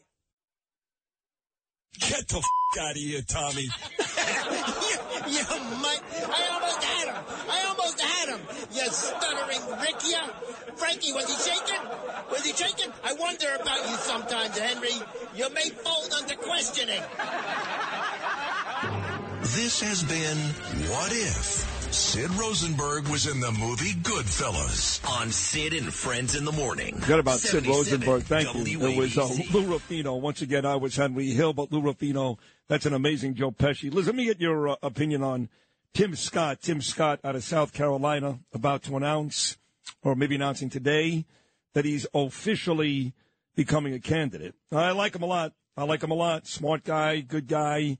He does check one of the boxes. We know what that is. And he's a Republican, which is great, too. But you have a better chance of winning. What are your thoughts on Tim Scott? I don't know about that. No, I think it's interesting that this many people want to run, knowing what the polls look like right now for Donald Trump. In general, we know that the more people that enter, it makes Trump's numbers go up. So that should be interesting. It's also interesting because he's from the same state as Nikki Haley. So obviously he did endorse her in her run. He's doing this himself instead. So it'll be It'll be quite the show. All right. There's my friend Dom, by the way. This man protects everybody in this building, including me. Thank you, Dominic. So if you were a Republican politician, like Tim Scott, Nikki's already in. You mentioned Nikki Haley. Pompeo, I guess, will get in. I don't know. Asa Hutchinson, that loser. You wouldn't do it now, right? I mean, because there's no way you can. Forget about Donald Trump. You can't beat him. You can't beat Ron DeSantis. So why would these folks jump in now when it's clearly, I don't want to hear Brian Kilmeade. Who knew about Obama? Stop. This is clearly a two-person race. No? I mean, not to crap on politicians more than I already do, but they're not all running to be president. They're running to sell books and make money and raise their name ID and get on TV and stay relevant. Right. And so many other things. That's true. Yeah. Most of them end up losing badly and make a ton of money. Exactly. How does that happen? That's America, right? Don King Yes, used to say, only in America. That's right. We got traffic with Joe Nolan coming up next, and the game, Sid's Take. In fact, we need a contestant. No, we don't. I'm going to play Lizzie today. No contestant. Now, it's time for Sid's Take.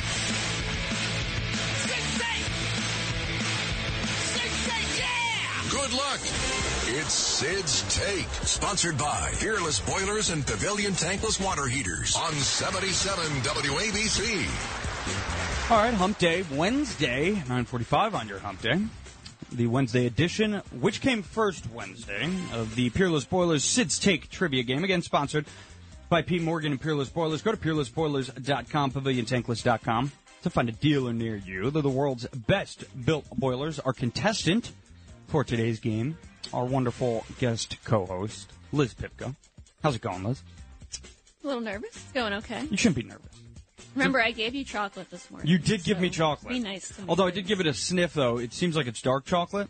No, it's a mix of things. Okay, I see. Because I'm not a huge dark, I would never dark give someone chocolate dark. fan. No, it's disgusting. It's disgusting. Yeah, right there with you. I mean, you like dark chocolate, don't you, Will? It was chocolate. I ate it. That's not good enough for me. No. Okay, sorry. I'll be over on your sunny side of the street one day. Is there caramel in any of them? No, it was. You guys don't have the same thing. Oh, we don't have the same No. thing. Oh, well, I can see that Lewis. Special. She gave a bigger box to Sid. So. Yeah, I wonder what that means. Yeah, he needs one. Yeah. He needs more sugar. Thanks, Liz, for that.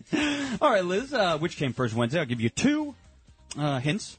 Not hints. I'll give you two objects, time, or events, whatever they may be. Events. You got to tell me which came first, okay? Okay. Okay. Number one, the foundation of the NFL, or Oh, Jesus. the foundation of the NBA. NFL. There you go. Oh, really? Okay. I'll take all I wanted was What one. I said before the game, it's a guessable Right, game. right. You got a 50-50 shot on each one. Okay. One for one, the NFL was founded in 1920, NBA in 1946. On to number two, the end of the Great Depression, or the start of World War II. You said this wouldn't ruin my reputation. This one's tricky, though. He's a liar. This one's a little tricky. The end of the Great Depression? That's it. She's not credible anymore. I don't know what to tell you. Out the window. I hope my dad's not listening. They overlapped just a bit, just about a year. Yeah, I was going to say, and then I just... They did. But because they overlapped, that would mean the start of World War II came first. Depends how you look at it. Well. Can't argue with that. I certainly hope not. on to number three. One for two, Liz.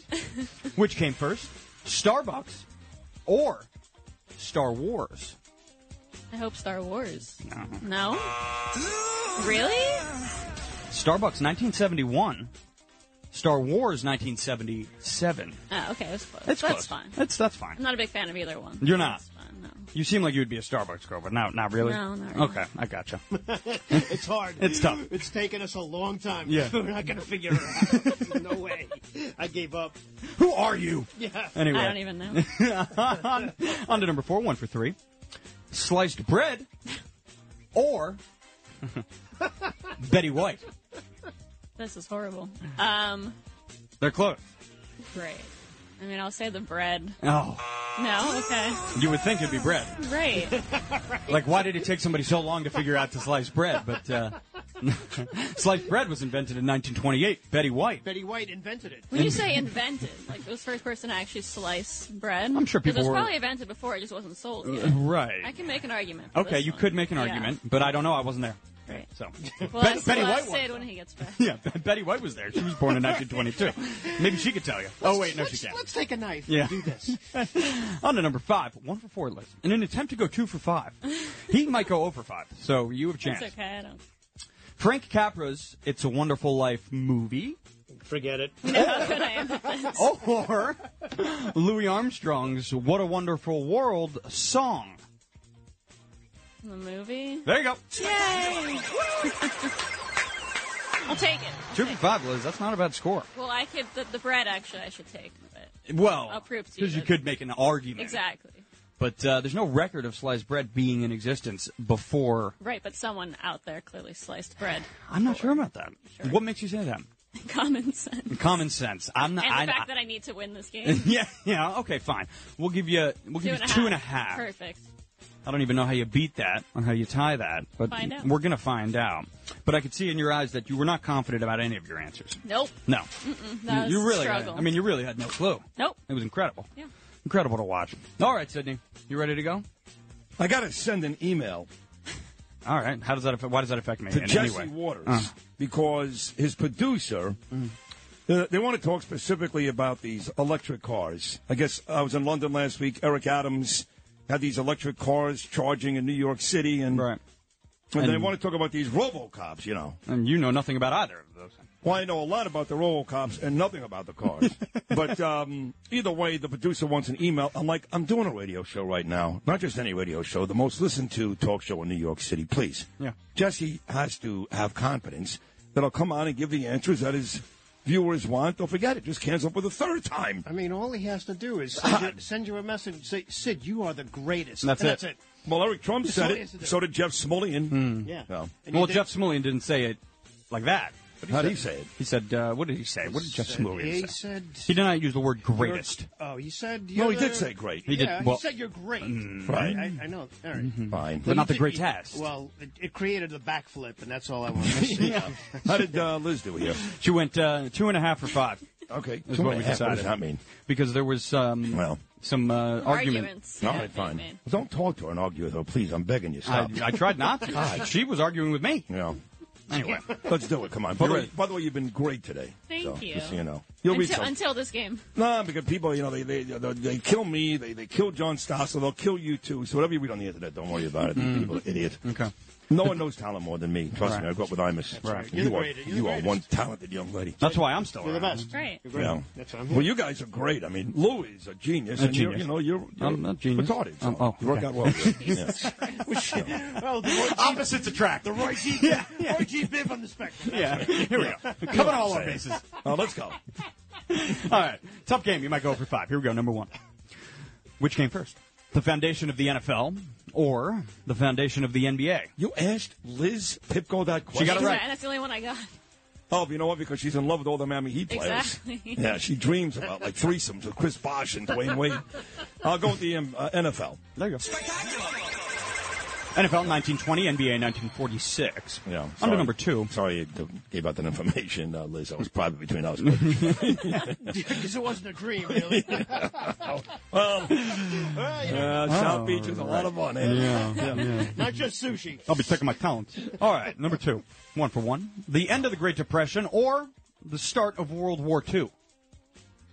Which came first? Yes. The end of the Great Depression. Now. Well, it's clearly the start of World War II. Clearly. Right? They did overlap by about a year. Did you get that right or wrong? Nope. And Darren already texted me very upset. He's mad at you because you got World War II He's wrong? a big history buff. It's not So really. wait. So your husband is upset you got that wrong, but Yeah. not that you dream about having sex No, with that's Bosh and fine. Wade. He's okay with that. And he understands This is an talent. unbelievable relationship. Understands talent, just like you. I get it. All right.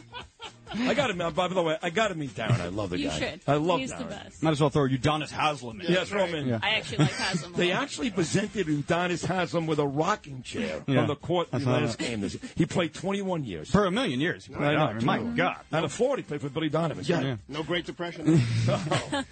All right, 1 for 2 on to number 3. Which came first? Starbucks or Star Wars? Oh, wow. I got to go with Star Wars. No kidding. Starbucks, 1971. Star Wars, 1977. There had to be one store in Seattle. Yeah, probably. Wow. Mm-hmm. Okay. There you go. Did Howard Schultz run that store? I He have probably did. no idea. You even know who Howard Schultz is? Yeah, well, what do you mean? He's the creator of Starbucks. Okay.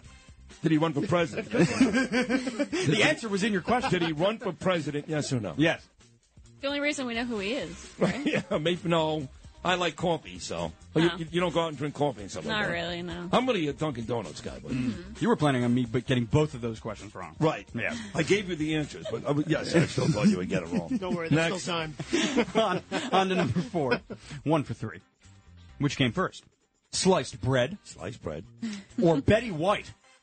Well, Betty White? Yeah. Right? Oh, my God. She died. She was like 99. Right, but when she... So I got to go with born. sliced bread? Nah. So he gets the half point. Right, so I guess I got to give you a half. Yeah. But this was her argument, was that how could we really know that somebody wasn't slicing bread before I guess they sold Right, it in they just stores? hadn't packaged it yet. Yeah, she's right, Liz. Of course I'm right. Okay, but there's no way I would know that. Like in the record books, sliced bread was invented in 1928. And when did Betty White? 1922. Nah, I can't take any credit. No. You're right. I got it wrong. Yeah, So there's your fine. answer, Liz. We're very different people. Yeah, I got Liz gets it wrong and makes an argument she got it right. Yeah. The daughter of a lawyer. I'm more inclined to give her a right answer than you. I'm sure you are. Exactly. Yeah. Finally. Number 5. Frank Capra's It's a Wonderful Life movie or Louis Armstrong's What a Wonderful World song. It's my dad's song. Wow. You know there's wonderful in both of those? Yes, well, that's... Really, I hadn't noticed. Wonderful World or Wonderful Life? I'm going to go with Jimmy Stewart. Who? What are you going to? He had the first cup of Starbucks coffee. Yeah, he didn't even know he's in the movie. He has no idea. I had Who? to say yes. I had to know. All right. Let's say this right now. Pat Sajak's got nothing on you. No, he doesn't. Who's the guy from Jeopardy that died with all the answers before? Oh, Alex Trebek. Alex Trebek, yeah. Well, that was a great job. I lost 2.5 to 2. Once again, Liz Pipko gets the better of Sid Rosenberg. We'll come back and wrap things up right after this. It's Sid's Take, sponsored by Fearless Boilers and Pavilion Tankless Water Heaters on 77 WABC. Entertaining and informative. This is Sid and Friends in the Morning. 77 WABC.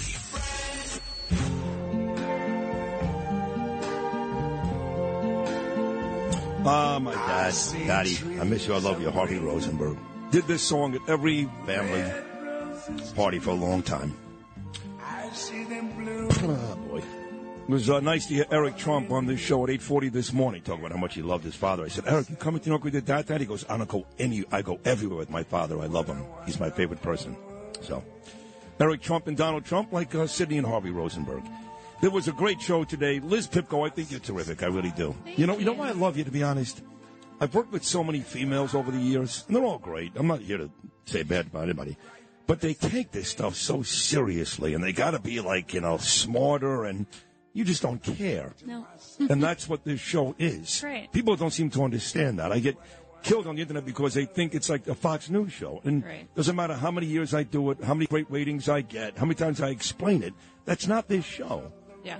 The world is imploding. We shouldn't care about anything except having fun. Exactly right. So you were great today. Thank Thank you. you. Louis, you're brilliant. That Goodfellas skit was amazing. You're great every day, but that was really outstanding. Justin Ellick, great today. Noam Layden, all of our guests. Eric Trump hit it out of the park. We got a huge show tomorrow. Huge. Nigel Farage, Mr. London himself, is going to be here. Plus, Bill O'Reilly, Judge Napolitano, Bo Dietl, Melissa DeRosa. A lot going on tomorrow. The Thursday edition, but this is the end of the Wednesday edition. So from all of us to all of you on this warm New York City Wednesday until 6 a.m. on a Thursday, peace! What a wonderful world.